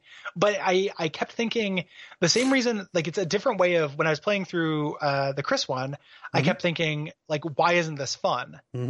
Here I was like, why isn't this just funny? Why isn't this good? Like, it's funny and it feels like I should just be like, I think that something I don't know how to express it, but something that I've noticed when I examine when my opinions are separate from others, my peers and everything, is that there is a tendency, and this is just a different way of looking at things. There's no judgment in this, of some people where they just want things to be out there. It doesn't matter what it is or what form that takes. It's just a level of the extremeness that something can be out there. Yeah. See, whenever we invoke the TV tropes, turn the rule of cool. Exactly. Yeah. Like, or just like the rule of weird or whatever. Like, there is it's something that comes up a lot in anime. It's not exclusive to anime, but it comes up a lot in anime. Like, did you say no? Nope. No. I was not disagreeing. I was not disagreeing with you. I just trying to mute me in retrospect or something. No, I was not. My no was I was agreeing with this is not exclusive to anime. It is, it comes up in the kinds of anime that we criticize. Certainly not exclusive. Yes. Certainly not. But whenever anyone tries to sell me on like JoJo's Bizarre Adventure, this is what they're doing. They're like, hey, can you believe that there's a character named this? And this is really crazy. Yeah. And a character does this and their job is this. And they're all really out there wacky things. Yeah. Yeah. And for me, like being really out there and wacky is like not enough for things. Like the extremity of what something isn't. Wouldn't it be crazy if you played a game where you did this and it'll be like a big line of really weird things you could do in a game? And I'm like, that's just not enough. Like it's yes, that would be weird. Yeah. Like, wouldn't it be weird and I'm not going to say it wouldn't be pleasant in the moment. Go back and watch my stream of End of Zoe. It was the first time that I played it. I did it blind for X Rank Live. I was laughing my ass off at the things that this had me do. It was sufficient in the moment, and any of those over the top kind of things can be sufficient in the moment. However, it's a sugar rush, at least for me. Yeah. Like I need to know to what end, or for what sake this is happening. Yes. What does this add up to? And fun is real. It's something we say a lot on the podcast, right? Like fun is real. Laughter is real. If something is funny and you had a laugh about it, that's real and valid. Like, you had that reaction. It's good that it engendered that reaction to you. For me, and again, this is not a qualitative thing, with certain properties, like I can't, like I was invested. Like at the same time I'm seeing this super swamp man punch zombies and eat grubs for health, I'm also was drawn to this because I like this world and I like this story, and I was taking it seriously. Yeah. And this doesn't feel like that. And then, I was thinking about this, I was talking about it online, and then I was like, well, what about Resident Evil 4? Because Resident Evil 4 is really out there. But like, one, Resident Evil 4 is funnier than this is. Yeah. Like significantly so. And two, Resident Evil 4 pulls a trick. Like Resident Evil 4 does both. Yeah. It is like, it's scary, and then it slowly becomes absurd in a way that kind of tricks you and handles the transition just a lot better than this does. Yeah. This goes from, hey, even within the DLC, like, isn't it sad? Like this guy's going to rescue his niece to, bug chugging, swamp puncher, but bug chugging One Punch Man. And it immediately goes back, and they're just tonally garbage. Yeah. Like it doesn't cohere. No. To itself or to the main game in a way that I think is really not very good, while still being fun and funny to play. Yeah. And also just like structurally, it contradicts the main game in a huge way. Just this relative who lives nearby, but like never came by and questioned what was going on. With this family. Like I understand a little bit why he wouldn't go to the government to help. 3 years is a long time as his ecosystem is utterly destroyed. Yeah, 3 years, and it's just like, there's been those mega gators and those goo monsters. Yeah, I don't care about my brother though. I'm fine. It ontologically does not add up. It doesn't make any kind of sense. And it feels like they had this idea, like, okay, like what if we did this first person melee kind of twist on the on the RE7 formula, and I think that works. Like it's this is a very fun game to play, or a very fun piece of DLC to play. But like they started from that point and they worked backward into a thing that cannot be reconciled with the main product at all. Yeah. It is really fun to play. It's fun to play in a weird way that like.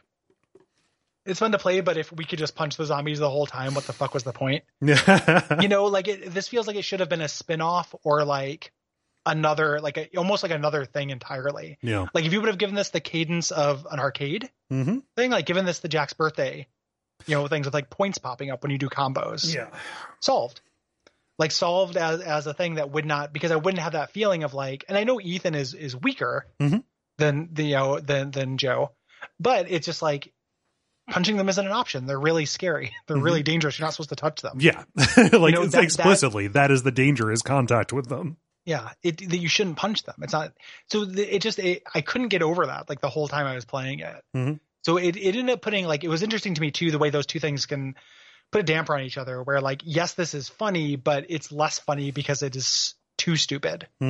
You know, like being so good at so stupid it's good is trickier than I think people give it credit for. Yeah. You know, so at least in my opinion, like other people go really like this and everything. It is has a real meme status to it. I would not take that joy away from anybody. As somebody who really loved Resident Evil 7 and was pretty invested in the story and the pathos of it, I feel a little bit made fun of. I wish that this was just dessert. Right. Yeah. Like from a play style point of view, this is a dessert style treat. However, this is the last piece of RE7 content that you're going to see. It sets, it sets off against everything else and brings a conclusion to functionally the main villain of the first game or of the main game. Right. And this is an imperfect messenger to serve that purpose. Because of the outsized choices that it makes. It can't be both. Like it can't do both of those things. Yep. And that's its biggest problem. So this begins with a flashback to the choice of Ethan making the, because you might have forgotten about this too. Yeah. Like we go back to our episode to talk about how problematic this articulation point is, where you're given the choice between the person you were taken to save and the person who's been helping you this whole time, while reasonably believing the person you were sent to save, has cut off your hand, and this other person's a stranger, and then it not weighting those choices equally at all. Right. Like one of them making it, the other one just getting doomed for no reason, like instantly. So it's already taking kind of a dumb part of. This is actually like a really great example of like a BioShock Infinite style DLC where like it is trying to undo a mistake from the game. Oh yeah. Like by like adding, like shoring it up. Yeah. This is Fitzroy having a gun to her head when she shot the kid. So you chose your girlfriend or your wife to leave here. You abandoned Zoe. Yes. And she, gives the heartbroken Southern Gothic line, like, go on, I guess I just belong here. Something like that. And then cut to much, much later. Get to after the events of the game. Zoe's out in the woods and she is struggling against Evie's control. And she is fighting back so much. And I think that this is at the time that Evie dies as well. She petrifies into kind of this crystal statue. Yeah. She looks a lot like Gozer. Yeah. Or Zool or what have you. She looks like Esper form Terra to me. She looks like a Final Fantasy creature. Yeah. Yep. So Joe, our main character here, comes upon these Umbrella soldiers standing over her body outside his shack. He thinks that they have hurt her. Yeah. So you punch him out. Yep. And he punches them out, and Joe has taken Zoe inside and is holding these soldiers captive. Tell me what kind of help arrives in a helicopter gunship is his response to like, hey, we're here to help you. Yeah. But this is one of those things that just happens constantly in media where I'm like, how is the soldier so inarticulate? Like you just explain things and you don't get killed. Talk. Like just, we're here to help you, idiot. Yeah. But I ain't saying nothing. Just talk and you'll be fine. Like, but he doesn't. I understand you're tied up and that sucks. And it probably makes it hard to think clearly. Yeah. But Joe believes that these guys are responsible for what's happening. Zoe is Joe's niece. Joe is Jack's brother. Jack lives in this compound. Joe has decided to live out in the shack, to live out in a shack in the swamp as a swamp man. Yes, he's Greer in it. So he says like that's my niece you messed with, and around here family is a righteous cause. Beats the crap out of this innocent soldier, intimidates him in admitting that there is a cure. Right. And he says like, yeah, there's a cure. We were on our way to get her treatment. You fucked that up. He does not care. He's on his way to go get the cure. He ties him up. Yeah. The cure is at a shack that is not too far from here. Yep. And as we go outside, we are introduced to playing as Joe, this elderly, incredibly jacked, gator hunter is what he is. There's a big mutated gator sitting in front of his shack. There's a dummy hanging up for practicing your punching. And you have a combo system that feels really good. First person melee feels good, when it is executed right. Here it is. I believe it is executed right. And also we're introduced to the healing system. There's a tree you can interact with. You pull bark off of a tree and you get a grub. And you either eat the varmints and you eat them from first person. So you see him cram the centipedes of the grubs right into his face, or you can mix them with chemical fluid to make healing goo. Yep. to make traditional Resident Evil healing things. Yes. The combo system is good but really shallow. Yep. There's only 2 combos. So there is a timing to it, but once you have it, you pretty much have it. This is a fun but very shallow melee system, I feel like. First person melee is famously really hard to do. This does do it right. It is good. I don't know that this would sustain a whole game though, so I think that's part of the reason why it's good as a DLC. Yeah. It's like it's not Dying Light good, but it is better than many games that do this. After you eat the grub, you get into your first basic combat with a molded. We find our power-up system here, which are boxer effigies. So really weird mechanic. They're little tiny Blair Witch dolls of boxers that give you plus 1% damage for each one you're holding, which makes it feel like it is going to be an inventory risk-reward thing because they take up a slot in your inventory. It isn't, though. No, I never was hurting for space ever. Yeah, because you're not really using weapons. You do find like spears and things like that, but never hurting for space. Yeah, so it's very strange, and the upgrades are really 1% extra damage is nothing. Eventually they get to aggregate, like probably by the end of the game you have 13% damage or something like that. Before you find the Iron Man glove. There are some that count for more, like their champion. Champion effigies. Yeah, those are like 5. Yeah, nothing ever goes big numbers. Right. In this. Yeah. But you get to the shack. There's a body in it, and there's a soldier here. He's been killed. He is holding a partial vial of the cure. He had tried injecting himself, but there's only half of it. And spookily, kinda some black ooze falls out of his eye sockets. Yeah. When you return to your shack with this partial cure, the partial vial that you put is not enough. It doesn't actually wake up Zoe. And the soldier is about to tell you where to get more. He says, "Oh, it was just a partial vial." Like, what did you expect? Like, you kept punching me when I was going to explain this whole thing. But Swamp Thing pulls him out. The man thing pulls him out. In the game, he is called Swamp Man in the documentation, which is weird because that is our description for Joe. It feels more accurate for Joe. Yeah, to be Swamp Man, and the other one's like Swampman, like an attorney. Yep. So you get to your boat, and the Swamp Thing yells at you as you pull away. Yes. It is angry, and it's going to be kind of your nemesis figure during this, but like just an incredibly weak T version of Nemesis. He's just going to pop up at preordained spots. Kind of like virus. Nemesis, but they made you feel like he didn't do that. Yeah. I said weak T virus. Oh, okay. Sorry. I talked over you. That is very good. It's okay. I didn't hear you. It's my fault. I interrupted you, but I just felt like that was... That is very... I enjoyed it. Thank you. Thank you. I thought you might. Did you want me to clap for you? Here, I'll clap for you. Okay. You did good, man. Good clap. Do you want a belly scratch? I'll scratch your belly. Belly bump. Woo! Yeah. Okay. Do the watch out for fireballs belly bump. So you're in this boat, and you're driving over toward the base, or the direction that the soldier told you before he was yanked through the wall. And there are structures that Joe does not recognize. Like there's a big dividing wall that is here that we're going to need to find a way to open up. You drop Zoa off in a nearby shack, and this introduces the stealth kills, kind of in this compound of tents that have been set up. Also really weird. Because stealth kill, like they do have vision. They don't have audio. No. So when you do a stealth kill, it's the loudest thing. Like you stomp on their head, and when you stomp on their head, you're like, yeah, like you're making tons of noise.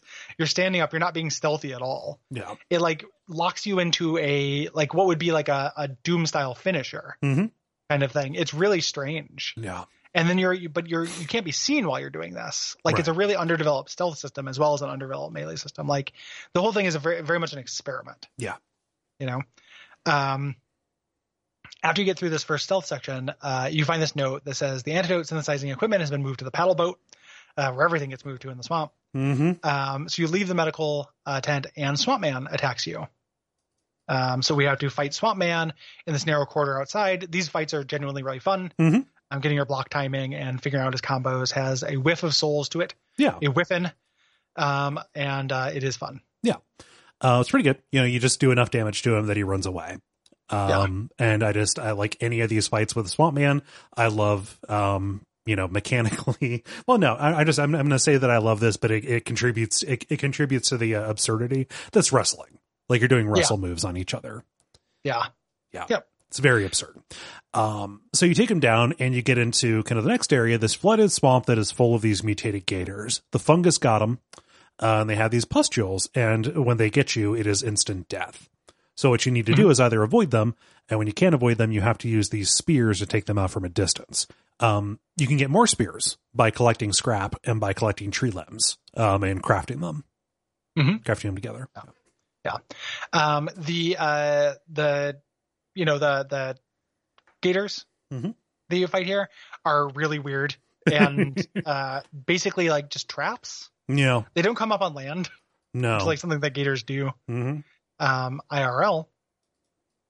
And yeah, I ended up having some scarcity of spears. Like this ended up being a little bit frustrating to me because the way they move and sneaking around them did not feel super consistent. Yeah. Like satisfying when it worked, but not, pretty imperfect. I also felt like maybe this was the beginning of like a cool arsenal I would get, but there's one other weapon, other than the end game super sword you get, super weapon you get, that is not used a whole lot. Yeah. In this. So you climb up onto the paddle boat or and we get, the extra spiky molded. Yeah. Mold have a bunch of spikes. They're just tougher. I didn't notice them behaving any different. Kind of look like they have a crown on or something like that. Yep. Yeah. And this introduces the next weapon, which is the exploding spear traps. Yes. That you can use, which are like timed things. You set them off, put them down, and then set them off. They're not landmines. And I use them here, and then I stopped using them. Yeah. Yeah. So they're very situational. It works here because you're on this big riverboat that has hallways and stuff that you can lure people down. Yeah. Yeah. But you crawl through, opening up some vents and things like that until eventually you get to the lab room, which has the synthesizer. The synthesizer hitches partway through, so Joe punches it until it breaks out and finishes. Again, more Doom 2016 stuff. I wanted it to be more fun. But then the Swamp Man attacks, throwing you through the floor into the boss arena. Into the wrestling ring. Yes. Where you get your first proper boss fight with the Swamp Man. Yes. Which is a first person melee, like wrestle. Thing. Like it's regular punches until he takes a knee and then you do a wrestling move. Yes. It is very funny that you can body slam him and he will body slam you, or not body slam, pile drive. Yeah. Pile drive, suplexing. Yeah. You suplex each other. Yeah. Being suplexed in first person is really disorienting. I know. Which I imagine is true. For real. Yeah. You eventually take him out, you twist his head off and throw it onto the floor. And the head bears a real resemblance. Yes. To our boy Jack, like spoilers. I didn't figure it out right at this point, but in retrospect, it seems obvious. Yeah. So you take the rest of the cure back to Zoe through the shortcut. However, Swamp Man's back. He'd not die. He emerges from the water, carries her away. And you give chase in a motorboat through the open door. Yes. There. Open big BC wall door. Yeah. Heading deeper into the swamp, into like these jetties and docks and walkways that have to be owned by somebody. I don't know why they're here. I don't know. Yeah.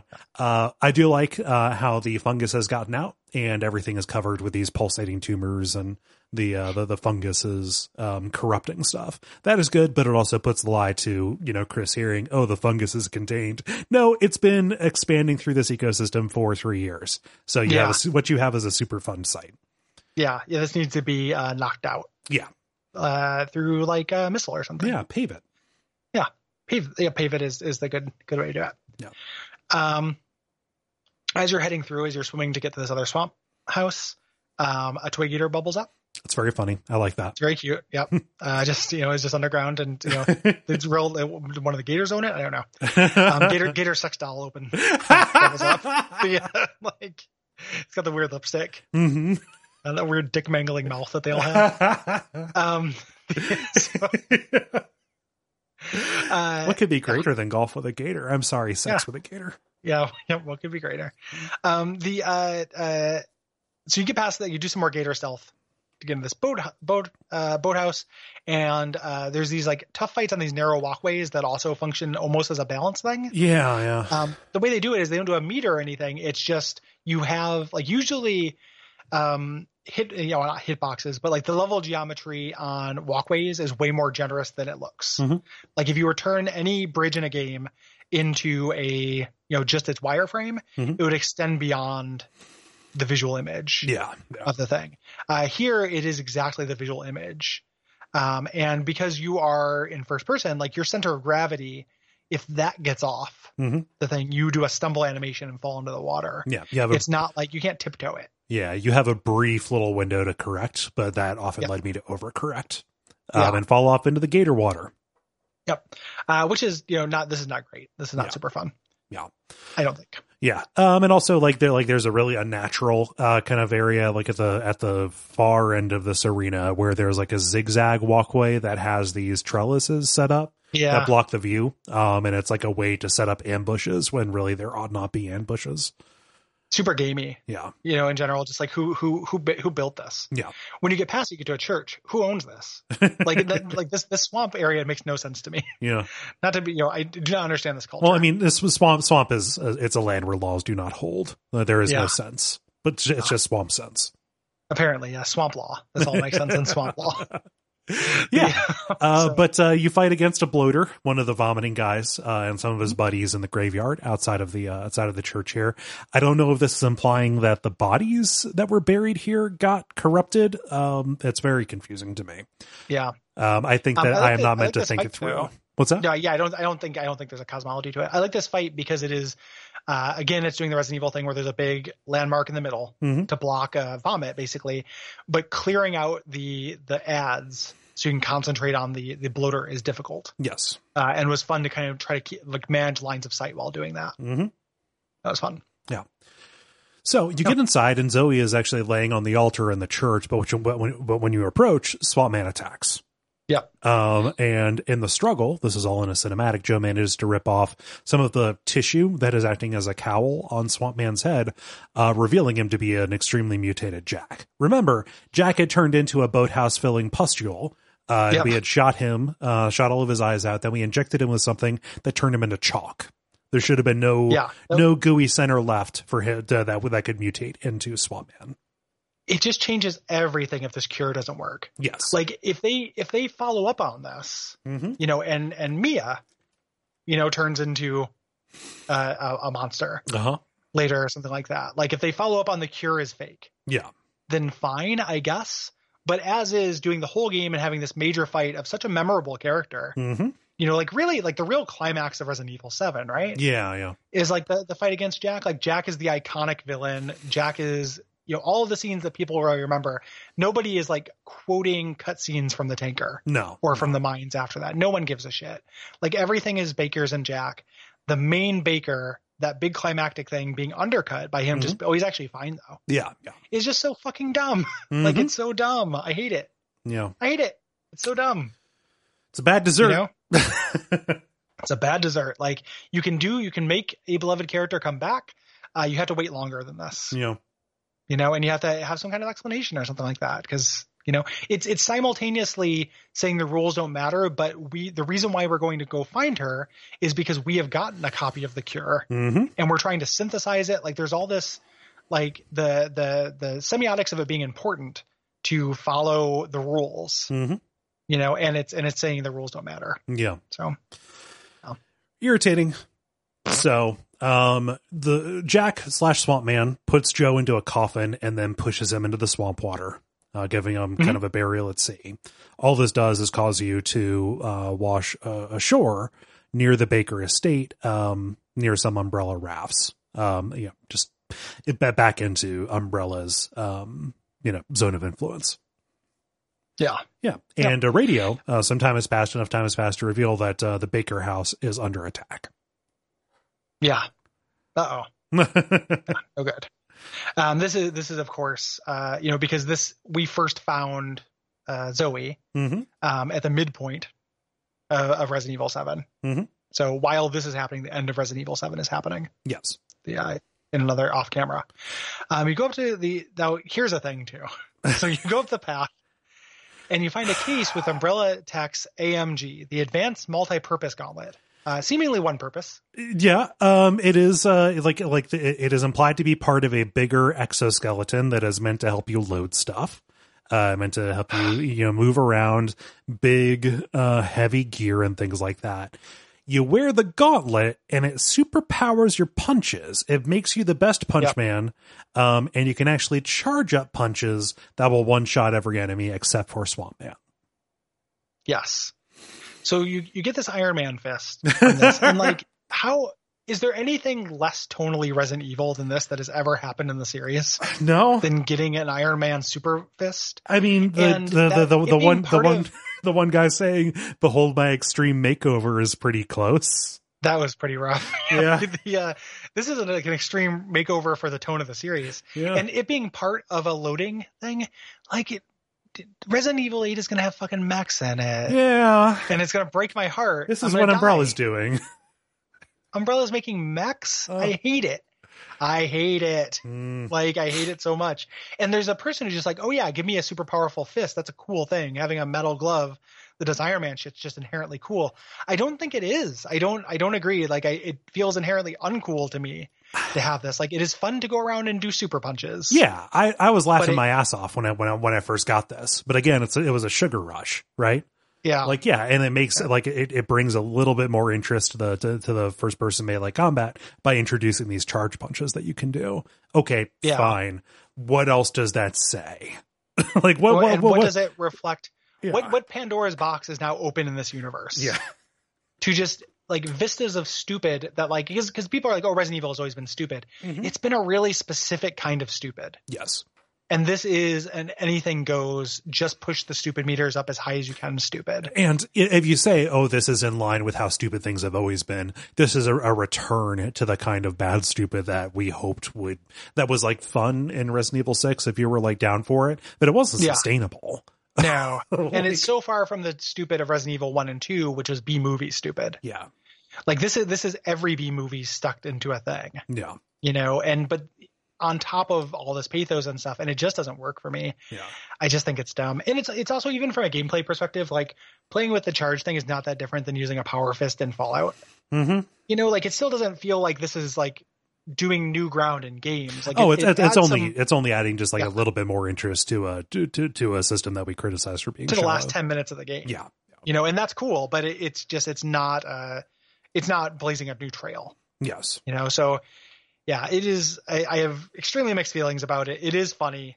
Mm-hmm. Like I did laugh, and then I was like, oh, but I laughed and I was like, this is so fucking dumb. Mm-hmm. You know, at the same time, the music changes even. Yeah. You go and you one shot a bunch of moldeds. You get to the house, you punch down the reinforced door to the house to get in. Yeah.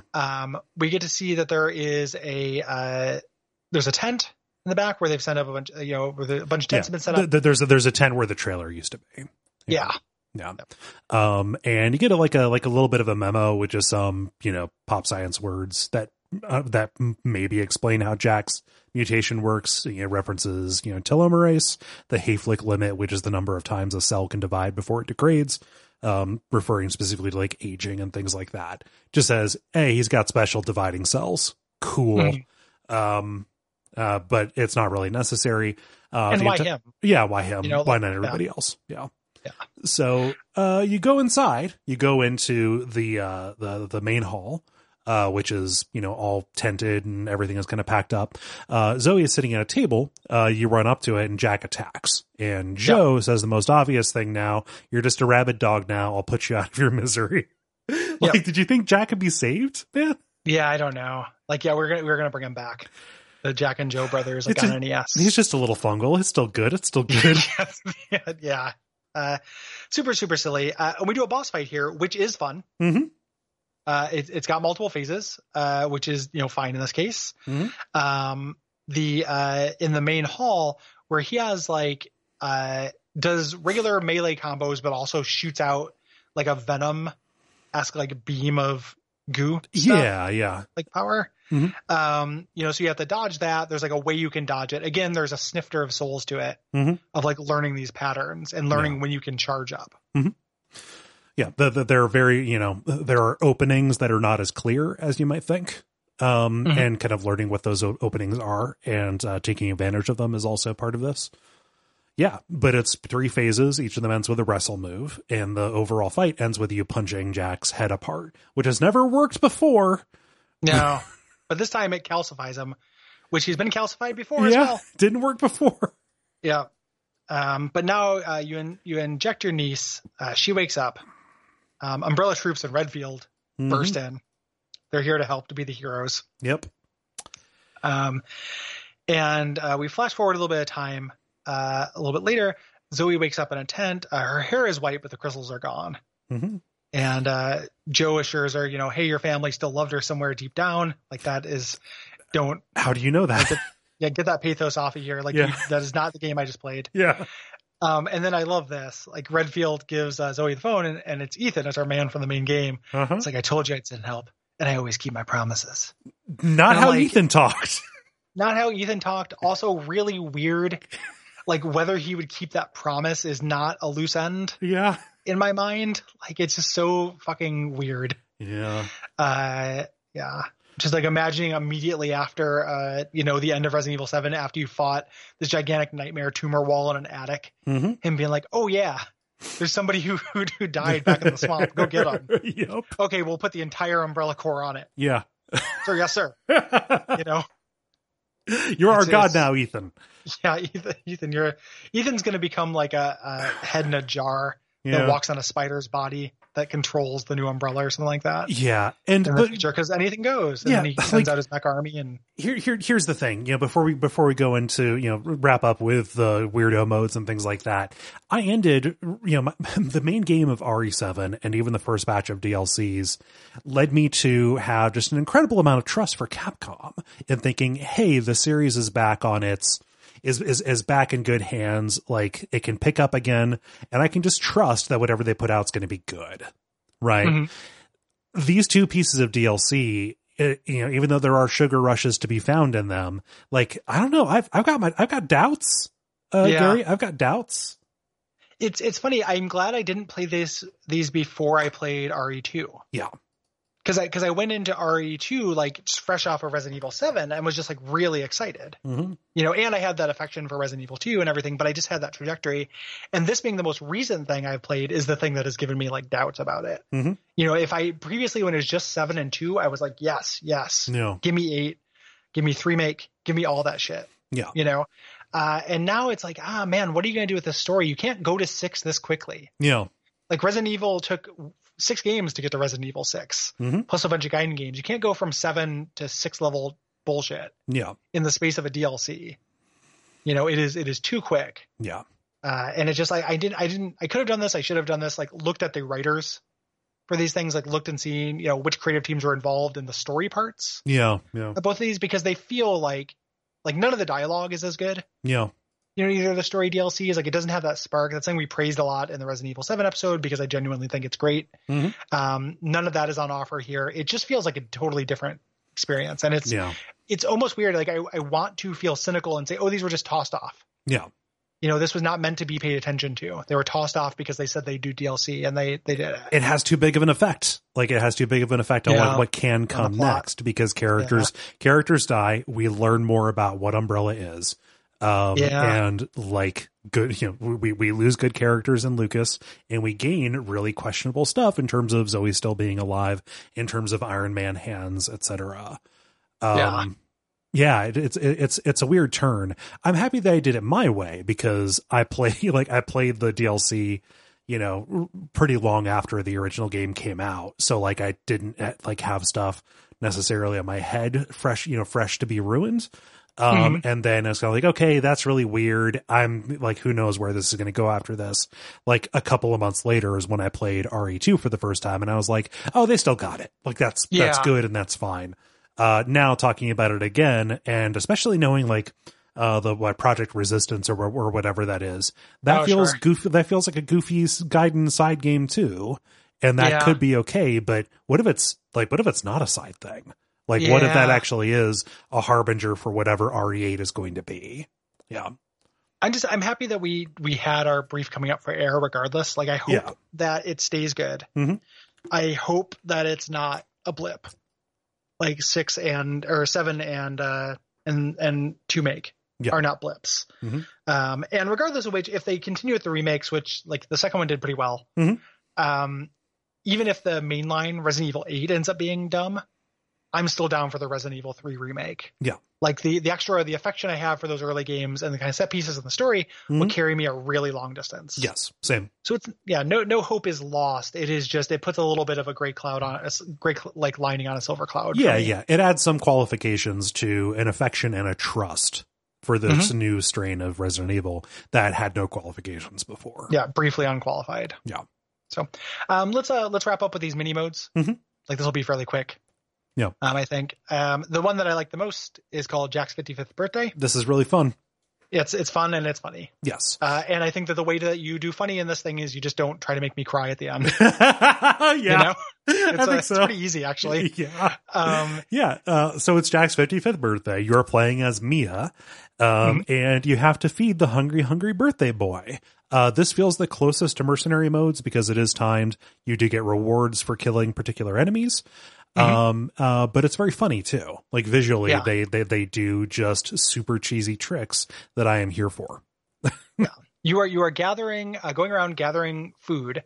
You're dealing with your limited inventory space in interesting ways. Some of the power ups you get will be like icons that you can hold in your space in your inventory. They give you power ups but take up space. Yeah. And you are bringing food back to Jack to fill up a meter as things get harder. Yeah. Jack has a birthday hat, is sitting there in front of doing dinner dog. Yep. Who's just banging a fork and knife. And they just made him record a bunch of combat or like a bunch of barks that are all just so charismatic and good. Yep. Like, I'm wasting away here. It's just really, really good. Really, where's my dinner? Like, it's very funny. Yep. It's just really charming. Yeah. And then the molded all have party hats because they got invited to the party. Yeah. And that's also really cute. And your guns, they shoot bursts of confetti when you fire them along with the bullets. Yep. It is a fun time. Yeah. This gets harder and harder as you go. Eventually they started introducing lock and key systems where a door will be locked and you have to kill certain molded to open them up, to get into different areas. They'll start being boss fights. As you go, like, you have to kill Marguerite in this one. I didn't get that far in it. I watched. Yeah. I played enough. I played an amount of this, but didn't go deep on it. But it is really creative and pretty fun. And it does change what you're doing, just kind of trying to speed around, getting, food items. You can combine food items to get bigger, appetite bonuses for Hungry Boy. So it's great. It's good. Yeah. Quite fun. Like, it's a good diversion. Like, I did not see this through. I didn't do everything, but it's fun to revisit some well-designed levels from the main game, and re-explore them. And just, it has all of the, it has the Sega arcade game, bling and charm to it.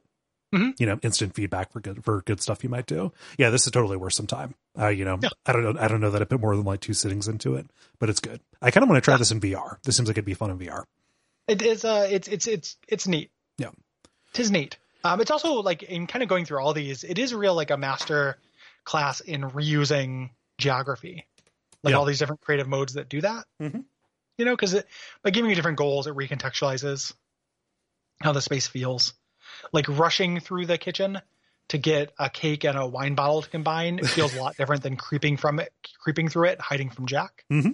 Which feels different than walking around it slowly and doing the walking sim portion of Daughters. Yeah. And all 3 of those are the same space being used in 3 really cool different ways. Yeah. So good stuff. The next 2 modes I did not spend very much time with at all. I really just kind of read about them. Yeah. I tried my level best with Ethan Must Die, but it's too much. I never really have gotten into the challenge modes in these games. So Ethan Must Die. It feels like this is the Souls-like version, insofar as they use a death loop. You have an inventory that you start out with nothing, and you go grab things from these random boxes, these crates. If you die, you leave behind a little gravestone, and then you go and inspect that, and you get one of your items back. Maybe a gun, maybe something something more useless than a gun, but you do get it back. Is a way that a death is not an entire loss. The goal, you start out in the yard, kind of by the entrance to the old house. You have to get through the main house and then head to the greenhouse to defeat Marguerite. However, everything is incredibly difficult. Like a regular molded can kill you in 2 hits. And like I said, you start out with nothing, and you may just end up not getting any healing items, may end up not getting any ammo. The successful runs of this that I saw involved a lot of running, a lot of fleeing from enemies, only fighting when it was necessary, and using the traps that are set against you to your favor, luring enemies into them. Yeah, and the final battle, when you get to Marguerite and you have to fight her, that's very difficult because even good Resident Evil battles are about pitting your resources versus, a sink for them. Yeah. So you have these very limited resources. It is difficult to have enough bullets to kill Marguerite. Like, you have to scrounge during that boss fight regularly, but you really have to in this. Mm-hmm. Watching this mode is really fun. Yeah. Watching somebody be really good at it is really fun because this is a kind of combat system that is deep enough to like really sincerely master. Yeah. The other kind of challenge mode that is less challenging is Madhouse mode. Mm-hmm. This, I think, aims to create a more traditional Resident Evil experience. Yeah. With limited saves and no checkpoints. So you have cassette tapes instead of ink ribbons. But you no longer, in the real Resident Evil is a little bit like you had save points that were mostly there for quitting when you're done playing, basically, because you had checkpoints as well. Yeah. And those kind of things they kind of worked, accomplished the same purpose in the main game. Here it eliminates one of them. Yeah. Yeah. But this is still the main game. It is the maximum difficulty that you can do. It does the regular tricks. Enemies hit harder. You can take less damage. Resources are a little bit more scarce. The interesting thing about this that makes me want to do a little bit more of it is that it is a rearrange. Mm-hmm. Yeah. The critical path through the game is different this time. So it's a little bit like a Master Quest mode. Which feels interesting and good to me. The thing that does not sound as interesting and good is the fact that Jack runs faster than you. Yeah. I don't know how that works. Yeah. I trust that it does. Like having seen people play this. People that online, I trust, Eric in the Slack and Allison have said that this is good and works. So yeah, I definitely believe that it works. I think that I am not in general. I don't play challenge modes of games, right. And a Master Quest mode is also something that is a little bit less interesting to me. Yeah, like for this kind of thing, like it is, having to scrounge again and find all the keys again and everything. It adds a little bit of extra life, but I think I would need more extra life. Yeah, but and also I wait long enough between playing games. Like we were talking about this in the Slack about talking about this with like Deus Ex mods, where it's like I only play Deus Ex every few years, and I just kind of want to play Deus Ex. So I don't end up doing like last time I did a mod, but I end up doing like minor improvements and nothing that radically changes things because I don't want the radical change. I don't want the randomizer. I'm in the mood to play Super Metroid. I want to play Super Metroid. Yeah, I don't want to play Super Metroid that's totally different. When I come back to it, it feels fresh enough. Yeah, yeah. For me at least, just because I don't replay games on that schedule. Yeah. The other thing that I kind of wanted to talk about is incredibly slight, and it's just a VR demo showing the RE engine in VR is called Kitchen. It came on like a PSVR demo disc. It's just like a 2-minute like VR video of you being spooked by the bakers as you sit at a kitchen table. I thought it would be a little bit meatier than that, but yeah, it's just a way to say, hey, isn't VR good for horror? And it was like, yeah. I don't think that was in dispute. So yeah, thumbs up. Yep, and show off kind of what the engine looked like because there was a time previous to Resident Evil 7, we all had no idea this would work. Yeah, and now we're on the other side of it. Yep. So, and by and large, it works. And then there's also some DLCs that are less good. Yes. But it's fun to kind of have the entire thing. Kind of taken care of here. Put a pin on it is fun. I've been saving these because I knew we'd cover them for the show at some point. Yeah. And I'm glad to put them behind us. And I did have fun with even the bad ones, like even Not a Hero, which is probably the worst of the lot. That's not just an explicit different mode. It's still fun to play through. Yeah. Like there is stuff to recommend it from a play. Yeah. It's just, we're the Resident Evil wonks that like care about some of the shit that no one listening cares about. So when we're like, yeah, it fucks up the tone, there's just people who are just like, what the hell are you going on about? It's not a thing of this concern. Yeah. So yeah. If you want to hear my first reactions to a lot of this stuff, there are stream archives at youtube.com/duckfeedtv, where I played the entire main game. That was a replay for me. But these DLCs, they're like the new ones, Not a Hero and Oh gosh, End of Zoe. That was my first exposure to them. Mm-hmm, So you can get those. You can get those first impressions. Yeah. Next episode. So by the time you hear this, you still have some time, I believe, definitely on early release, to send us your thoughts on this month's games, which include the 2018 Call of Cthulhu, Silent Hill Shattered Memories, the Resident Evil 7 DLCs, which we just talked about, and our premium episode for this month, Alan Wake. Yes. So next week, if you're listening on the public feed, everybody gets the generalities. And then patrons will get the entire episode where we talk about, the outline of the way the different episodes go. Yeah. Where I'm going to grill Cole for a Type 5 on the DLCs. Yeah. They're not good. So they have their fans apparently, but I am not hungry for them. In somebody, I think the where I'm coming at this, like on Alan Wake, is that like I really liked it the first time I played it. I think it is a game that is fairly uniquely resistant to revisits for me. Yeah, because I know the story and the play is no great shakes. Right, but it is that initial story is good, and there's production things. There are a lot of things to like about it. Looking forward to talking about it. I love all of the Twilight Zone episodes in it. Oh yeah, those are all great. Yes. So it is going to be a good fun time. If you have anything to say about November's games, the deadline is November 15th. And those games are The Last Express, The Simpsons Hit and Run, and our premium episode is about Deus Ex: Human Revolution. You never asked for this? Well, you're getting it. Yeah. You can also, if you want to hear those premium episodes, go to patreon.com/duckfeedtv. You get a bunch of stuff. $5 a month is the best level because you get a billion things. Yes. Yeah. And other than that, ratings and reviews are very useful to us. PRGE. Yes. Very soon. 2 weeks. Please come. It's going to be fun. Yeah. Yep. So if you're in the Pacific Northwest, supporting the Retro Gaming Expo, that is the weekend of the 18th, I believe. And we will be doing a panel. We will have a meetup. Details to come. But if you're in town, we'd love to see you. We'll have a table. Yes. Set up and come talk to us. Yeah. Pick up some buttons and stuff. Please do. We have too many of them. Take them. Please. And that's probably about it. Think so. Yeah. So thank you for listening. And until next time, what should they watch out for, Cole?